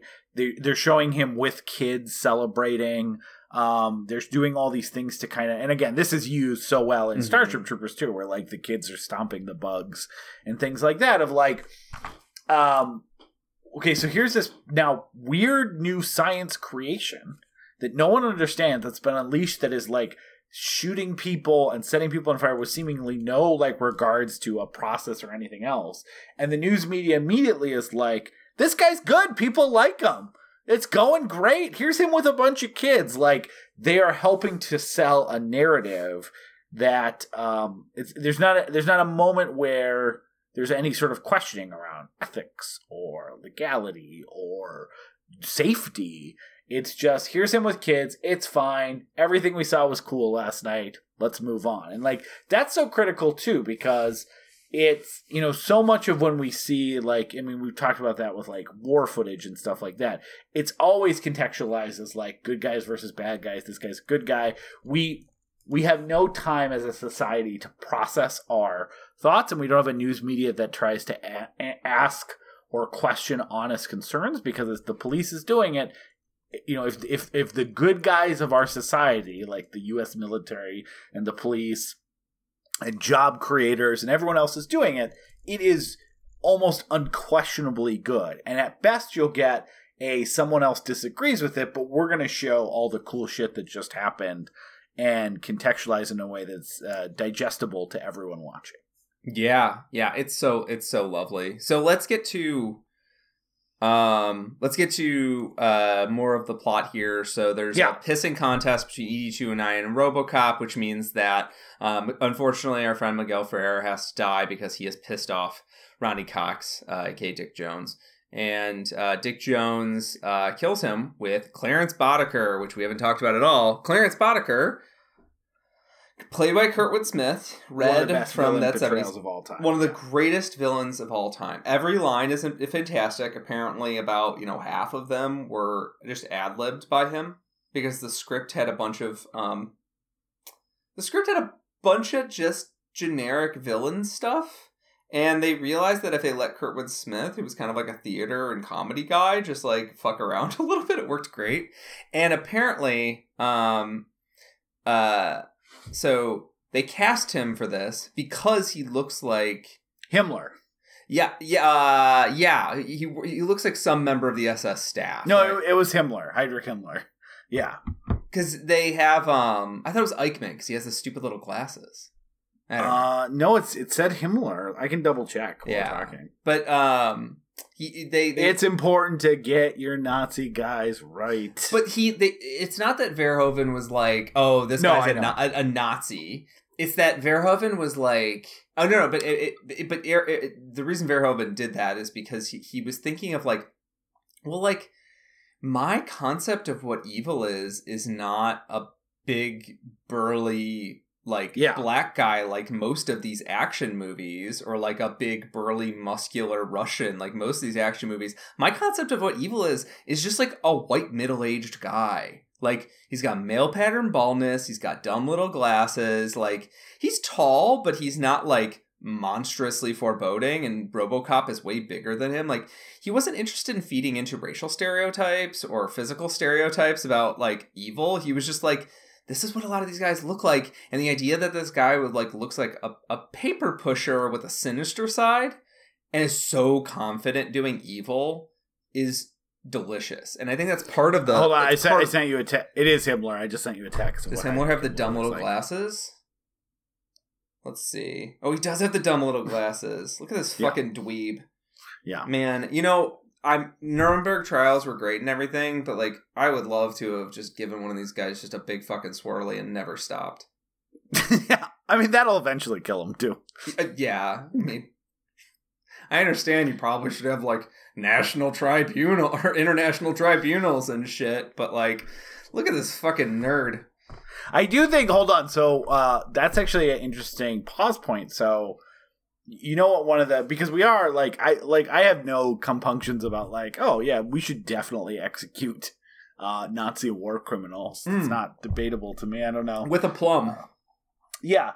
But one of the criticisms of this movie is that this is liberal fascist propaganda. The idea that like it is definitely like there's no debate that it has a liberal perspective and like corporations are bad and the people who run corporations are bad and like all this sort of stuff. But the fantasy is that like they get killed. And so the criticism is like, is not necessarily misunderstanding, but like the idea that like, it's for liberals to feel like, well, at least we're seeing the right people get killed. And I gotta tell you, I don't think it's liberal or conservative to say that Nazi war criminals should be killed. That's just me. Yeah, that is my humble opinion. I think it's something we share. Also, this is a fucking comic book movie. Like, yeah, I know. Like this is all Actually, I don't think. I mean, I don't. I think that what's his name? Clarence Boddicker. No, I was thinking of the real life. Oh, Heinrich Himmler. No, the more evil guy, the Tesla guy. Oh, Elon Musk. Elon Musk. Sorry, I'm not trying to compare. I don't know who's more evil. I haven't done the math. But like I do think Elon Musk should probably be arrested. But I do not support someone going and killing Elon Musk. Yeah, and I think that's why it's not like the Ronnie Cox is. People are like, the fact that he exists is a problem. The fact that the system allows like this corporation, all these things to exist is a problem. that is wanting them removed from power and enjoying the way that it happens in a comic book movie is different than being like, I think that Heinrich Himmler should have faced the death penalty from the Nuremberg trials. Yeah, man. Even with a wedgie, man, or a swirly, I think either would have been fine. I think death penalties by humiliation is the best. Yeah. Also, like, whoever is finger wagging at people about being pro dead villain is like, come on, man. We're not talking about actual human lives here. We're talking about a fucking comic book movie where a robot that makes squealing noises like a pig blows a boardroom apart and shoots like 9,000 bullets into a man, and then someone in the room goes, "Get a paramedic." Yeah, that is the point. But that's the thing is, like, that is supposed to be seen as bad. Like, RoboCop having this movie posits, that's why, like, that, like, giving a cop the authority to be the judge, jury, and executioner is bad. Whether it turns out to be RoboCop or whether it turns out to be ED 209. That man was not shot. That man was exsanguinated. Yeah. No, he shot out more squib blood than there is in the human body. Yeah. So I just think that's interesting that, like, that, it's not interesting, it's stupid. But yeah, that dumb. is, yeah. It's good to sometimes half acknowledge criticisms of a movie before steaming past them without. Yeah. Where were we? I'd like to give that guy who thought that a swirly that didn't kill him. Yeah, just a nice, makes him uncomfortable. Just a wake up swirly. Yeah. So the connection here, actually, there's kind of we talked about this in the first half, but there's kind of a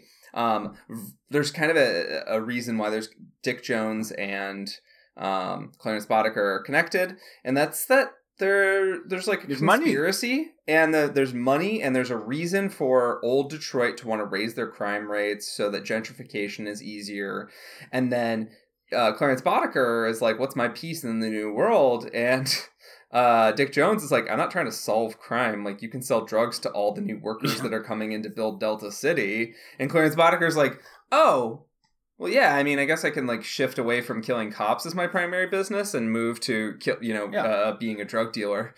It's the same thing with private prisons, right? Like, if you run a private police force or private any social service, the problem is that you have different motivations than what the social service, good, bad, or otherwise, was there for. So, like, Dick Jones understands that in this system, that crime is an essential component of his product, which is police force and crime stoppage. And so, like a lot of shitty robber baron capitalists, he wants to control both angles, where he's controlling the crime and the thing that's stopping crime so he can profit both ways. It's the same thing with the prison industrial complex, right? Like, private prisons, they have to keep, if they stop crime, who are they going to put into the prisons that they make their money on? So they have to keep them full, because it is a for-profit enterprise. I was just reading a story about a judge who operated a lot of youth courts for petty crimes. So people who, like, kids who stole, like, a candy bar would get sent away for, like, 12 years.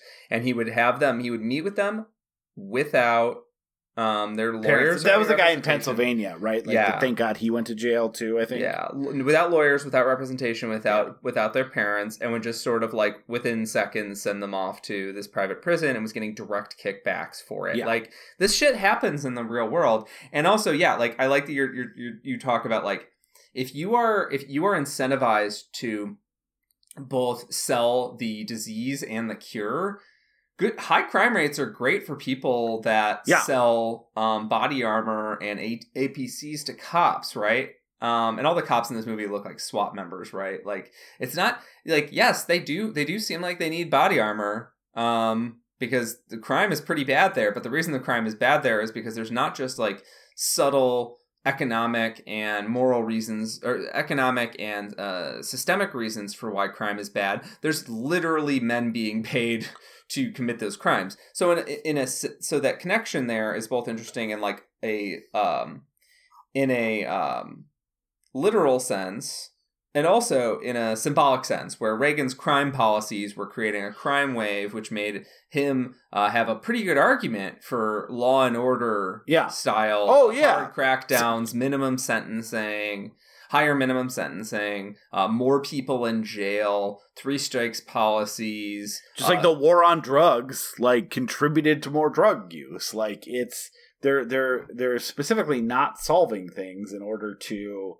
essentially, like, fund money where they want. I mean, go look at any graph of crime rates of the last 40 years and spending on police forces in the last 40 years, and you'll notice that the 2 lines go in different directions because one has nothing to do with the other one. Yeah, and violent crime has plummeted despite what you'll see on Fox News. But even that, like, actually, not to go, it's going to be that kind of episode, but, like, that's a great example of the news media. Like, how much did the news media across, like, quote-unquote liberal, non-liberal, like, or, you know, moderate conservatives, how much did they report of, like, the huge rise of violent and crime in 2021, comparing it only to 2020?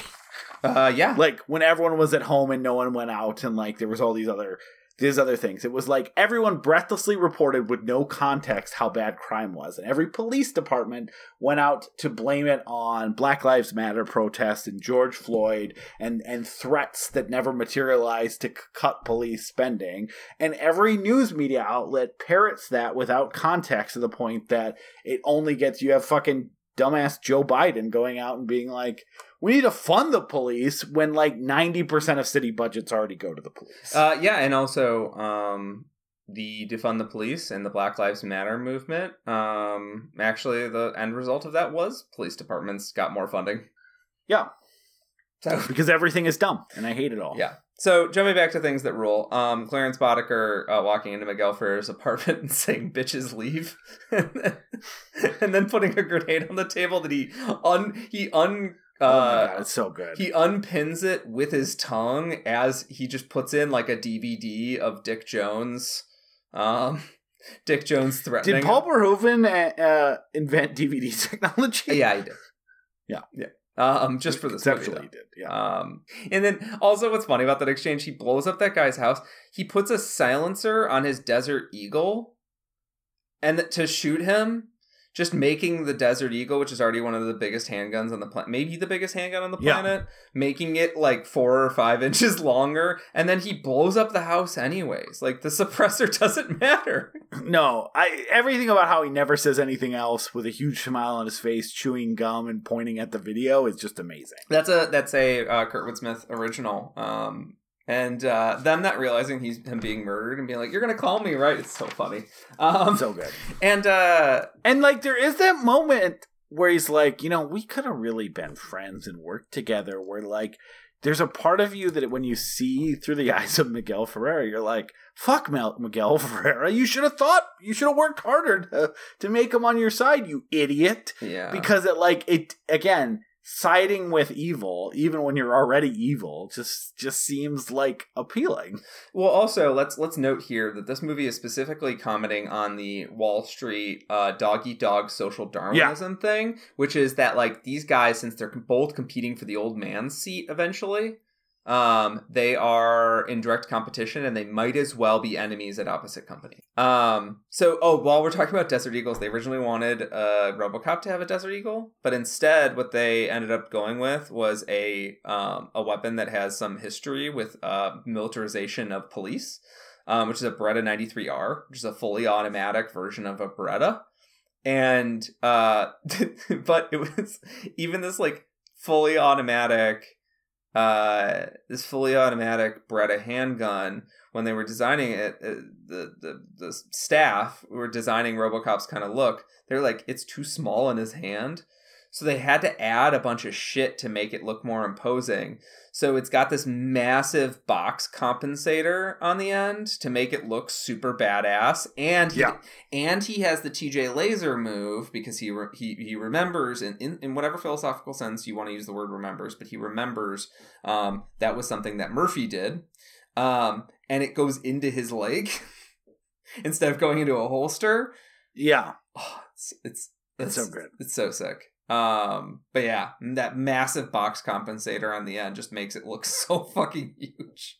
Yeah, it's amazing. But yeah, so It's I'm not in any way a gun fetishist, but like it's one of the few guns in movies where I'm like, it's a cool gun. yeah, that Beretta 93R is pretty rad, and it's it's the thing at the end is just to like redirect gas, but also his hand barely moves when he fires. So like it's a thing to reduce recoil, but I think part of the advantage of being RoboCop is recoil doesn't matter because you have a metal arm.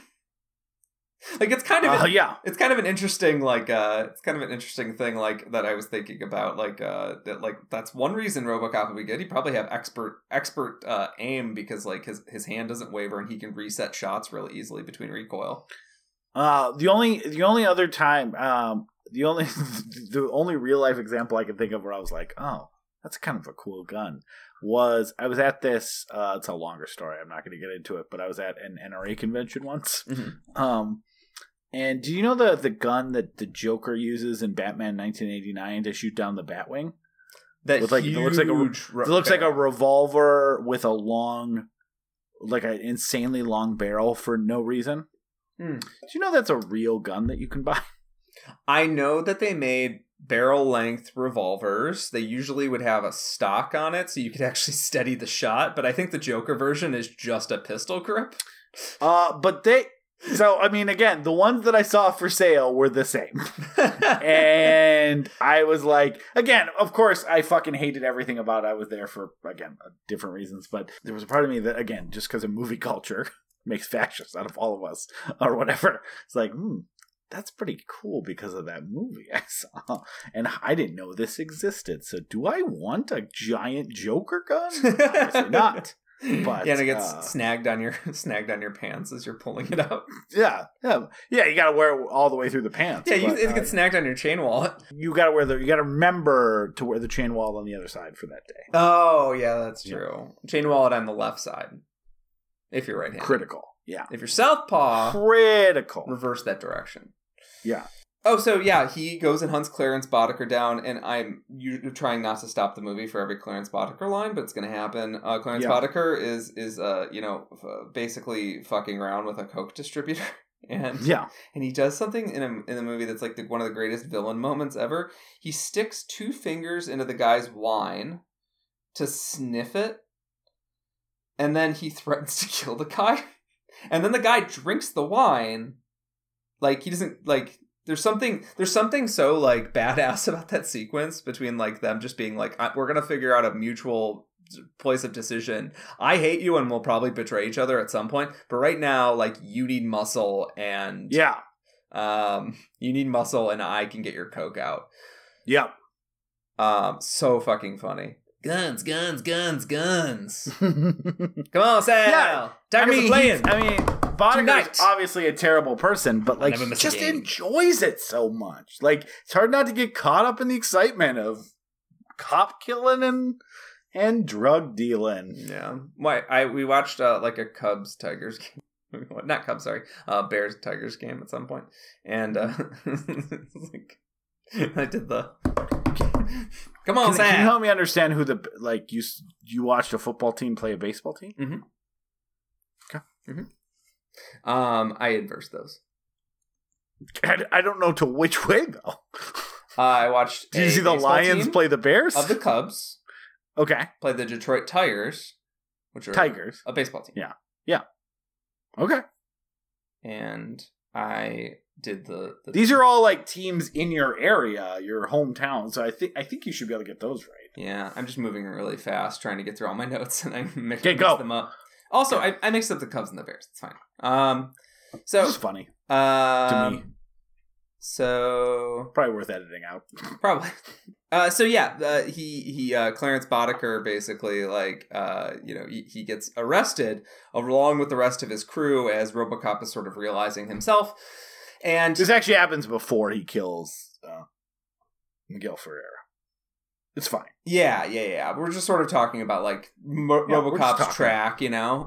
So Yeah. he arrests the rest of the gang, sort of on an act of personal realization throughout this, and Because he goes to his old house as he's like, because Nancy Allen calls him Murphy because figures out who he is, and then he's sort of having a meltdown. And when the one person he doesn't kill is one of the gang members, right? Because he recognizes the gang member with the weird haircut. I forget his name. Emil. Emil, yeah. And he's like, "We killed you," and that's when he kind of starts putting two to two together, and he goes, and he doesn't end up hurting him because he kind of collapses on the floor as he's like having some of those memories flood back. Again, whatever you want to say about whether that's him flooding back or just, you know, his programming that's supposed to tap into memories is tapping into memories, and it's personal stuff as opposed to the cop skills that they were hoping that it would do.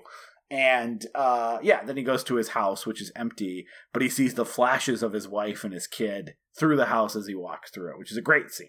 It is a great scene. Just this perfect little slice of the American life with some modern technology, very 80s style, like a lot of white on white on white, like white carpet, white walls, white furniture.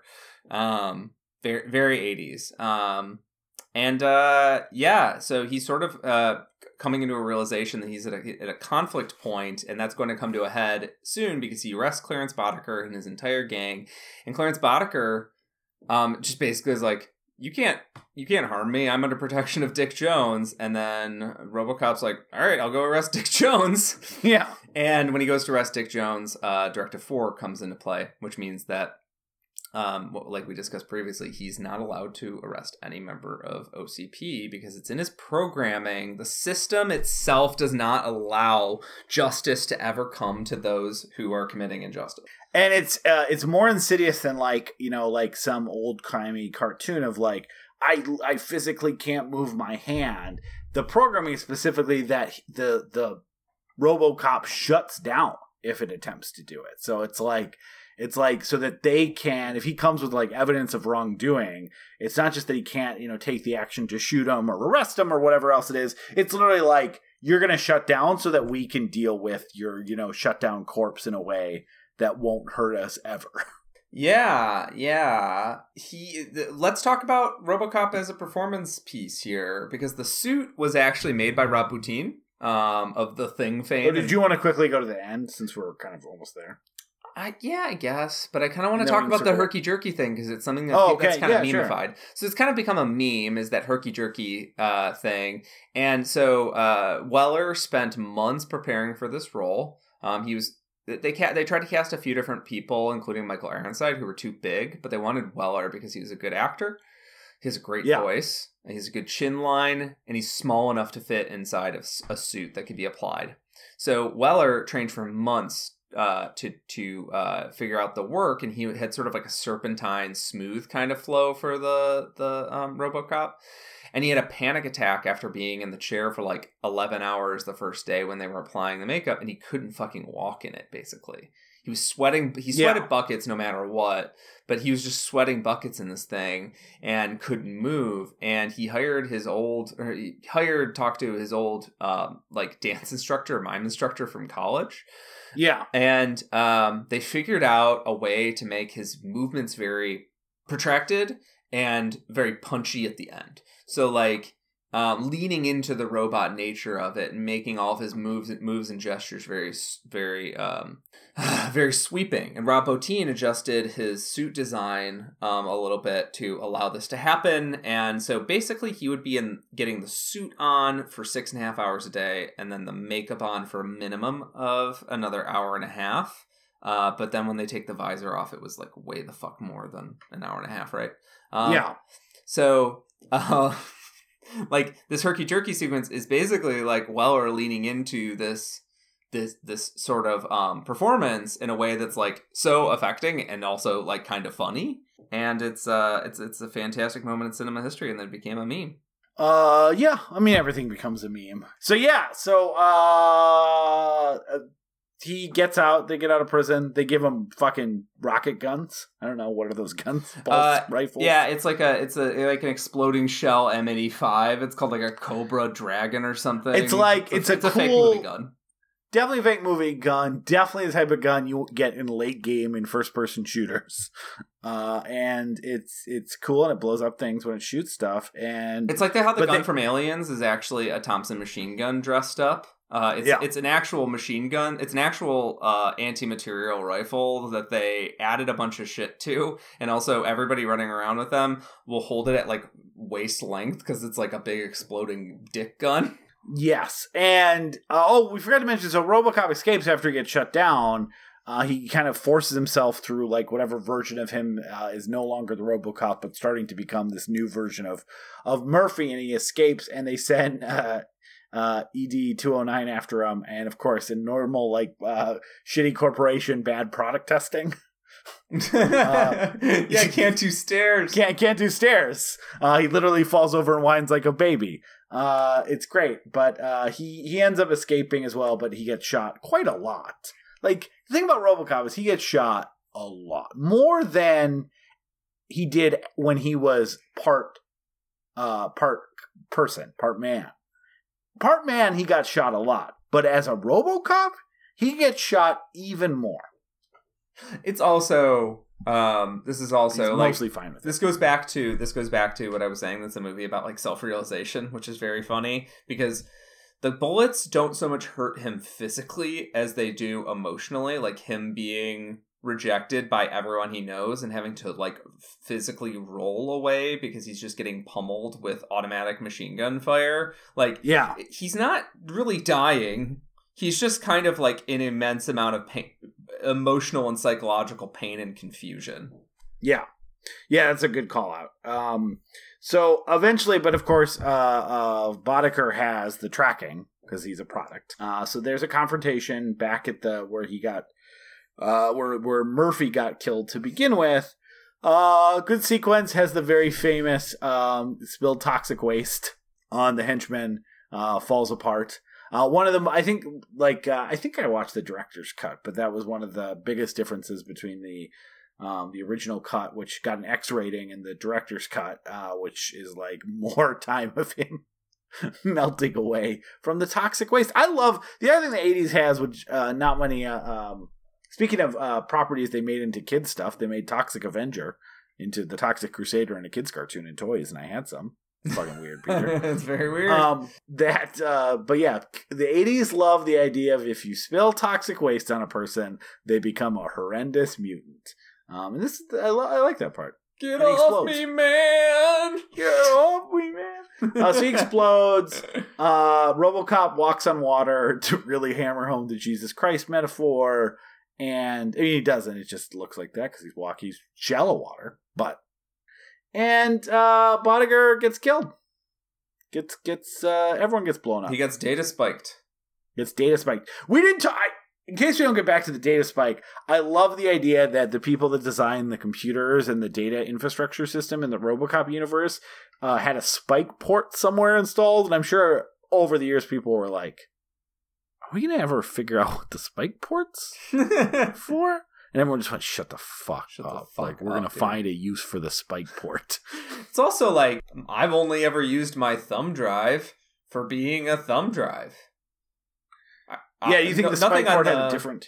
Nothing on your body when you're a military killer robot should be one item use. Well, yeah, I mean, it's good that he finds other items with it, like kind of giving people the middle finger. But a big one, a big dangerous middle finger, and for killing Boddicker. But yeah, then he shows up at the boardroom. He kills ED. I love how easily he kills ED-209. Just he uses one of the guns and he shoots him a few times. Pretty easy. RoboCop is greater than ED-209, and he goes up to the boardroom and he's like, I can't kill him. until the CEO's like, you're fired, Dick. And he shoots, thank you. Shoots him a few times, flies out the window. Another meme about why his arms get so long when he falls off. And he goes, what's your name, son? And he's like, Murphy. And then RoboCop flashes on the screen. Oh, there, and a great theme song. Oh yeah, it's the One More Night by Phil Collins. Yeah, that's the one. Sorry, goddammit. I was thinking of Phil Collins did do a theme song in the 80s that I think won the Academy Award called Separate Lives. I just figured it'd be Love Machine. Oh, that would have been a good one too. That one song any about being a love machine? machine-based. What? That one song about being a love machine, remember? Yeah, except that was in script draft 3 of Niemeyer's script. And Verhoeven decided that was he's not a love machine. He's a platonic friend machine. And he I'm works just a for platonic you, love machine. other people, most We'll people. help you move if you need it bad. Anybody that doesn't unload on him with shotguns can be a platonic friend of RoboCop.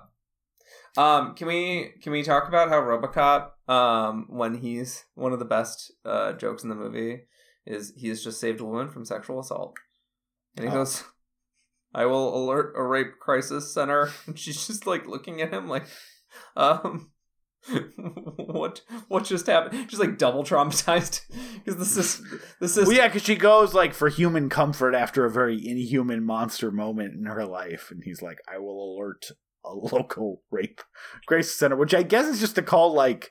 And it's a fun riff on the cowboy thing, where like the cowboy stops the rustlers from assaulting the woman, and then he usually like at least offers her an arm to cry on or hold her for a second and be like, "Don't cry. I'm sure you could be back on your daddy's farm and 2 winks of a cow," or like whatever the shit cowboys say. And instead he's just he's a fucking robot. Yeah, I will alert. A rape crisis center, because it's ultimately that's the point of the movie. Is the movie is like making fun of, if we just fund cops and then the cops hit harder, we can solve crime. Where it's like very often what crime needs is actually a very delicate touch, and like what it needs is like the human compassion to deal with it. And it's like, if this guy gets called on like a domestic violence call, does he just like burst through the fucking door and start shooting a guy for like because a couple is arguing too loud? Yeah, I mean, that is such a great point about this movie. This movie is very much not pro-cop because it's that idea of like, and why you can't, there's a difference between stopping and solving crime. And both of those concepts can be very removed or not so removed depending on what you're doing from the concept of a justice system, right? Like, they're buying the police force, this corporation. There's no mention of like judges or juries or a process or anything like that beyond like a Boddicker being like, "Give me my phone call," after he spits blood on the table. Every moment with him is great. He's so goddamn great. But it's the idea of like, so much of conservative propaganda when it comes to the police force is this idea of stopping crime. Well, if the only thing you care about is stopping crime, then RoboCop's definition of this movie is like stopping the crime that is occurring or making the situation impossible for the crime to happen in the, maybe not long term, but in the immediate short term. Then RoboCop is succeeding at stopping crime. What he's not succeeding at doing is solving crime, fixing the issues that led to the crime, rehabilitating the people involved in those crime.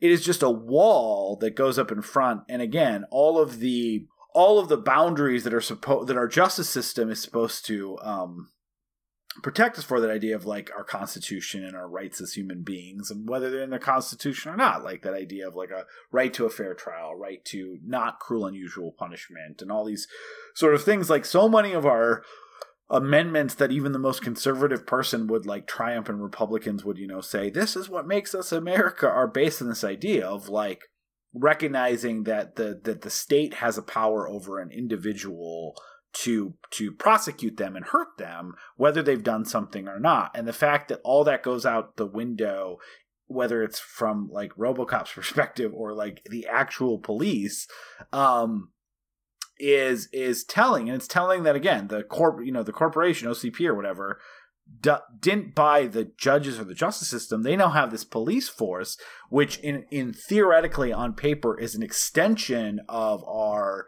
criminal justice system governed by the Constitution and the Bill of Rights and everything else. And they've stripped that part away from it to be essentially a private security force to enact policies that are aligned with the public support, which again they manipulate and control as well as their ends and means, which is again the enrichment of people who already are rich. Yeah, I mean, it's a really good point. And also, like, even if they're not buying the justice system, which they definitely are, because they're doing that in modern day America, so why wouldn't they be able to do it in the slightly ridiculous version? They don't necessarily need to, because so much of the law enforcement is if you can buy law enforcement, you can very often buy the justice system. Yeah. Because there's such tacit connection between the two and such a partnership between the two that leads to well, they're both in the interest of and high conviction rates, right? Like DAs very often get elected on I'm tough on crime and I will get you election notices. I mean, like, our vice president is like built her career on being tough on crime in California. That like it's very rare actually for a DA to have a truly antagonistic relationship with the police department. They can have disagreements on, quality of evidence gathered or whatever, or soundness of case, but like very often they have. Yeah, it's usually all soundbite stuff too, right? Like it's the idea of like, oh, this isn't going to play well in the public. Like even so much of like I watch that O.J. Simpson documentary like once a year because it's so goddamn good, and even though like I think O.J. Simpson was almost certainly guilty of the crime of murder. So much of the conversation around the non-ethical stuff that the LA Police Department did is separated from that conversation in a way that's very disturbing, even from the quote unquote like good guys in that situation. Is this idea of like they're frustrated with the police for doing all this stuff, not because it is antithetical to the concept of criminal adjustment or representative of a corruption that they were tacitly approaching, but because it made their case, it hurt the public opinion of their case, right? Like it hurt the specific case they were doing. And they both need convictions. And they needed the conviction. And like they were getting a lot of pressure to do the conviction because this seemed like a slam dunk case. And I think, what's that podcast, You're Wrong About? I don't know if you've listened. I think you and Carrie introduced me to it. So I love it. Carrie made me listen to it, and I got obsessed with it.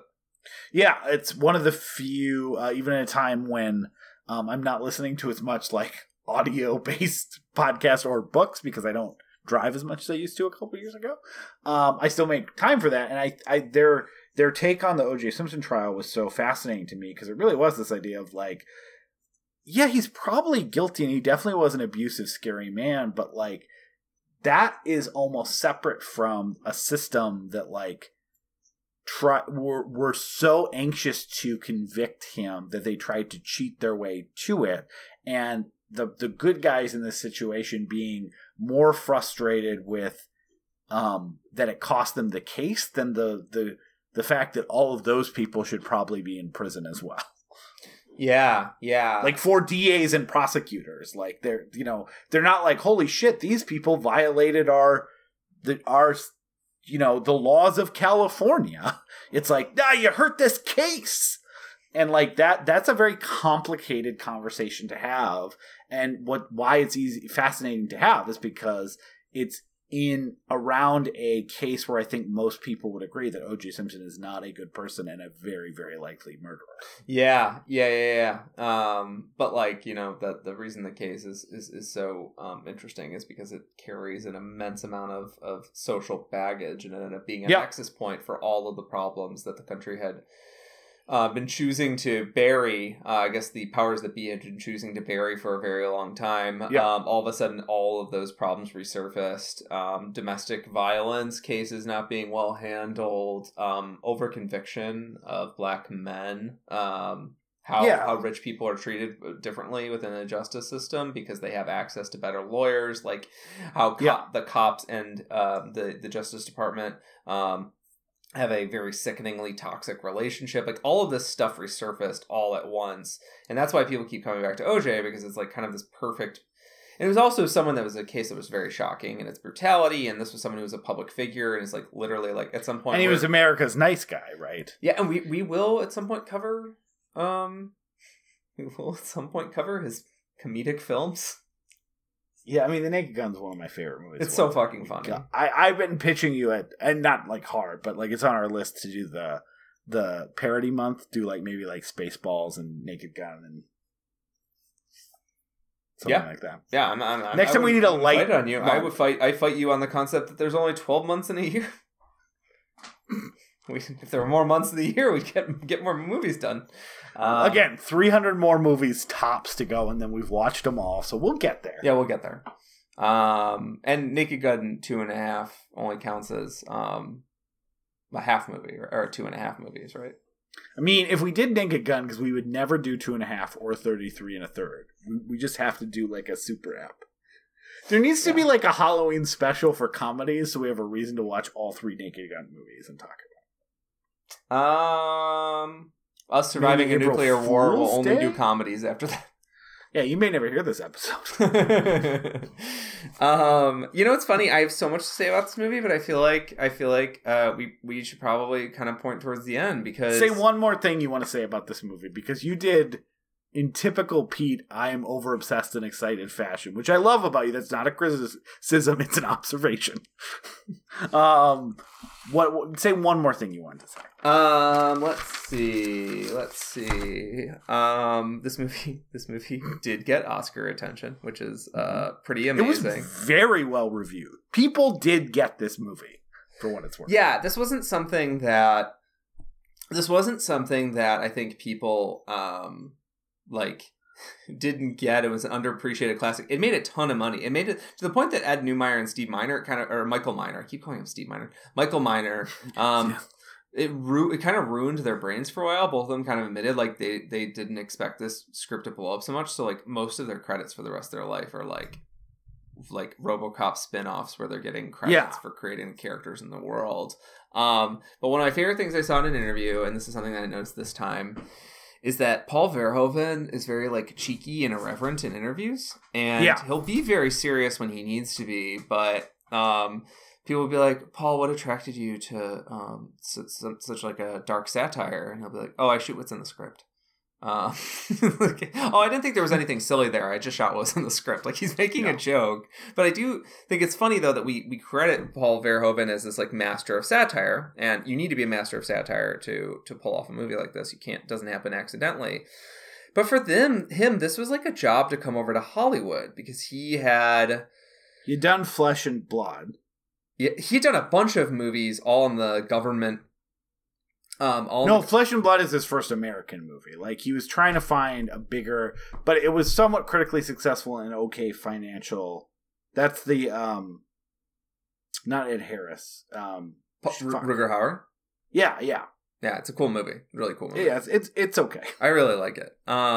Interesting. But yeah, I really like Flesh and Blood. But it's clearly not as successful as like, you know, the movies later that would strike on this chord. And I'm a big fan of Basic Instinct as well. You love Basic Instinct. I love Showgirls. Did you watch the documentary? You Don't Know Me? I haven't watched it yet. You should. It's actually pretty good. Like I came around to thinking like Showgirls is pretty close to a masterpiece after reading a lot of commentary and, you know, over the last 10 years from like it being shitty to like being like, oh, it's doing everything it's supposed to be doing really well. So I've come around pretty hard on that. Being a movie dork doesn't help me here because I very often will end up seeing these movies for the first time with the added context that it's like purposeful camp or something. So like I don't end up seeing movies like Speed Racer out of context. I end up seeing them with like, well, yeah, they were trying to replicate the tenor of the cartoon. But the thing that I think is so funny here is like we take away a lot of credit from Michael Miner and Ed Neumeyer by just focusing on Paul Verhoeven here, but it was their script, and Paul gives them credit for almost all the political satire except for a few jokes he wrote. And he did bring them Neumeyer back for Starship Troopers too, and Starship Troopers uses a lot of the same tricks. It has the fake commercials from the propaganda machine. Like it's lovely. And he says like he's like, yeah, I wanted to make an American action movie, and I thought it was something that I needed to figure out how to do. And I don't want to go full auteur theory here, even though like we're gonna be praising Verhoeven when we do more of his movies in the future. I don't want to go full auteur theory here because like I do want to give credit to these two guys because like they were the ones that inspired Verhoeven to make this, and Verhoeven's wife just inspired him to make this crazy fucking movie, because he was like, well, I want to hit the satire, but I also want to make like a killer American action movie. Yeah, and he succeeded, and he pulled in a level of talent here that's just crazy, right? Like Rob Bottin works on your suits, and Phil Tippett is doing your SFX. Like taking a full day to do certain squib shots, like. That's the sort of talent and the sort of craft that like they just don't budget for anymore. Yeah, this is definitely one of the films that I agree. Like Neumeier, who worked on Blade Runner 2 and Miner, like they're so critical. And again, like Verhoeven's was he's gotten more fluent in English and reading English and stuff like that, but he wasn't that much at the time either. And so like a lot of the. He was doing a lot and really trusting the scriptwriters to help, like, when they were collaborating post, you're right. Like, this wasn't a movie where the script was sold and then everyone went away. Like, Verhoeven worked closely with Miner and Neumeier throughout the process to when they would discuss different drafts, even ones they disagreed with, like the Love Story draft, that there was a collaboration and an idea and then a mutual agreement that, like, oh, wait, that doesn't work. Let's do this. So, agree 100%. And Verhoeven's one of the first people to credit him too. Like, I do think like you can credit, I think where Verhoeven, maybe not auteur theory, but gets the right amount of credit is that he shoots action in a way that I think kind of became synonymous with like the way I thought about good action movies. But a lot of times, like when, one of the things is like, we got these, we were lucky enough to kind of get these sort of, fucking truly like amazing action directors in the 80s and 90s, like whether it's Cameron and with the Terminator movies or Verhoeven with like RoboCop and Total Recall and like, or even like McTiernan and who did just, with Die Hard and all the other stuff. Like you're the level of talent that was creating kind of our idea of the 80s and 90s action or sci-fi action movie was insane, which is also why when all of us went and saw like fucking Eraser starring Schwarzenegger and didn't understand as a kid why we loved True Lies but didn't like Eraser, and it seemed on paper like the same. It's because like that level of talent just doesn't really exist because, there's not these like, I'm not trying to go a whole like, I'm not saying things were better or worse, but like there's just not like this level of like budgets or availability to bring in talent for like these types of movies anymore. Like these types of movies just don't exist, better or worse. And like they're all part of their own franchises now. Like RoboCop's a property and a franchise, and if it was owned by Disney, he'd show up in 2026 in the Blade movie or whatever. I don't know, but like I mean, that's what makes it telling that Verhoeven pulled off the trick that the satiric trick he was trying to pull, which is that it did turn into like a money making franchise with toys and toy guns and cartoons and you get a toy RoboCop gun for kids. And it's again, this is a story too where this isn't something that like I think it's so funny that 10 years later, Starship Troopers, no one got the satire. Everyone got the satire of this movie. It was a huge blockbuster, and maybe it's because it's coming at the end of the Reagan era specifically, and like people, I think in general, were pretty like done with Reaganomics. I think even though George H.W. Bush was elected, and he definitely had an element of popularity.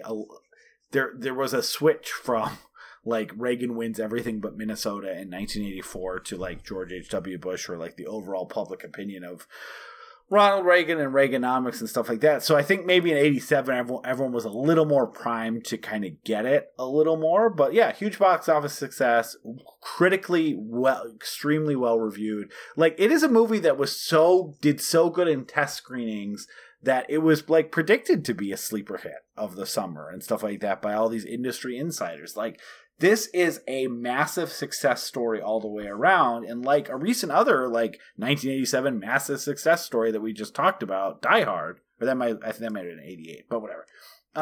It deserves every single one of its accolades. And the fact that we're, 30 some years later, 35 years later, I think this is the 35th anniversary of RoboCop, Peter. I'm just realizing, which is kind of gross to say in my mouth. But like the fact that everyone still watches the news and watches everything and goes, man, and watches the commercials. Like there was this just happened recently. We're recording this in March of 2022. CNN was talking about the first attack by Russia into Ukraine, and they went to commercial with the attack still playing, and then there was an Applebee's commercial, like, over in the corner. Everyone goes, Jesus Christ, it's like we're living in RoboCop. And it's true. This movie has only we are all living in Verhoeven's America, and it's depressing as shit, but that doesn't mean that the movie doesn't rule as much as it did back there. And again, much like we talked about with Albert Brooks in real life, where it seems like he had some sort of vision to the future because it's so close. Things are only closer to that than they were at his time. I feel the same way about RoboCop. Like it's simultaneously exciting and awesome and good and funny and gives you so much to chew on, and simultaneously like, God damn it, this is basically what's going on now. Yeah, and like I don't want to say that Neumeier and Miner had like a crystal ball, or Verhoeven had a crystal ball, because like they were just looking at the trends that were happening in the time and just saying, what if we just exaggerate? What if this keeps going? Yeah, that's what sci-fi is. That's why so much sci-fi gets right, and it's depressing when they get it right about the depressing things, because they're going, okay, let's say no one fixes this. What's going to happen? And fuck, no one fixed it. Yeah. I mean, they could see Reagan and his cronies trying to sell America out from underneath us. And they said, all right, well, if America is for sale, what else is for sale? Is our very humanity for sale? And the thing that I struck with the most when I was watching the movie this time, and I don't care if this sounds pretentious, the movie is a story of self-actualization, about self-realization, even within the strict confines of a capitalist system you can't escape. You can only escape through death. And with RoboCop, he can't even escape it through death. They'll just keep turning him back on and fixing his weird robot leg or whatever rocket blew him up or whatever.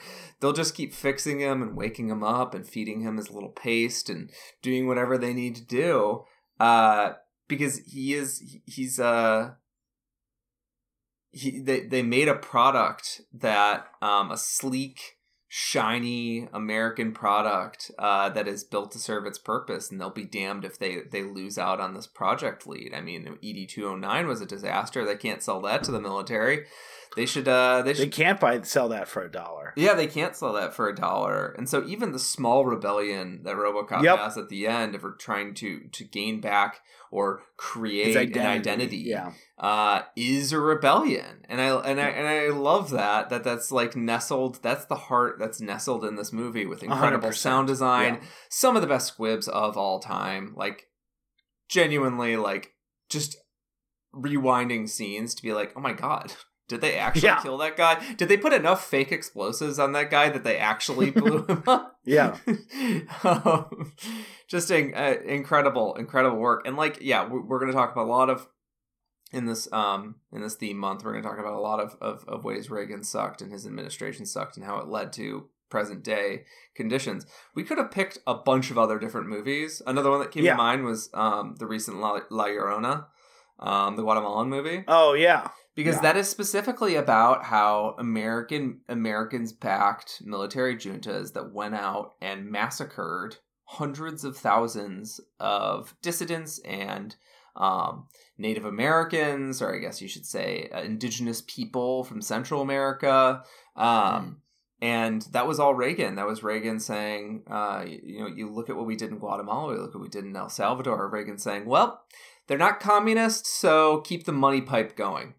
And we could have done Rambo 3, and which keep is them specifically- from not being capitalist too. Yeah, we could have done Rambo 3, which was specifically about how he funded the Mujahideen. That came back to bite us, didn't it? Yeah, I mean, there's literally 50 or 60 movies we could do, hundreds probably, if that many movies exist about how much fucking Reagan. It's much like the Vietnam War, except Vietnam War is still, they make movies about war and then it references Vietnam. As we talked about, even RoboCop, which is specifically about Reagan's destruction of America, leaves out a huge component of it on the religious right angle. So, and the moral majority and all that bullshit. So evangelical Christians didn't particularly care about abortion until the Reagan presidency. Yeah, they tested pornography, and they for some reason had trouble getting people that worked up about pornography. And so it literally was a marketed, tested idea. Mm-hmm. And now, anyway, so we picked, I think we essentially picked 4 fuck Reagan movies that we just really wanted to talk about too, which it also is great to align with. So yeah, we're doing, I don't know what's going to come next, but it'll either be Repo Man, it'll be They Live, or it will be Brazil. Which, to Peter's point, we probably should end with Brazil. Or maybe we should. Maybe we'll do 3, very exclusively fuck Ronald Reagan. And Brazil is very much fuck Margaret Thatcher, but also fuck kind of the corporatization of the world. Yeah. Yeah. I'll have more time to read articles about Margaret Thatcher sucking. If we but also, we really wanted to talk about Brazil. So, yeah. There's that. So one of those will be next. Peter, until then, you have 20 seconds to play an ending song. You call me from the room in your hotel, all full of romance for someone that you met, and telling me how sorry you were leaving so soon, and that you miss me sometimes when you're alone in your room. Do I feel lonely too?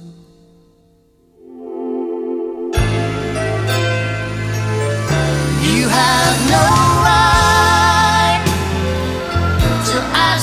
how I feel. You have no right to speak to me so kind. I can't go on just holding on to ties. Now that we're living separate lives. Thank you so much for listening to We Love to Watch. If you made it to the end, hopefully you liked what you heard today. And if you'd like to hear more, please go to patreon.com/WeLoveToWatch. And if you can chip in a few bucks, that would really help us keep the lights on and keep us moving forward. It wasn't an implicit threat by Peter. He just didn't know how to say it. But either way, we'll continue to make more. But it would be helpful, as we explained to our loved ones, where all our money is going, which is all on server space.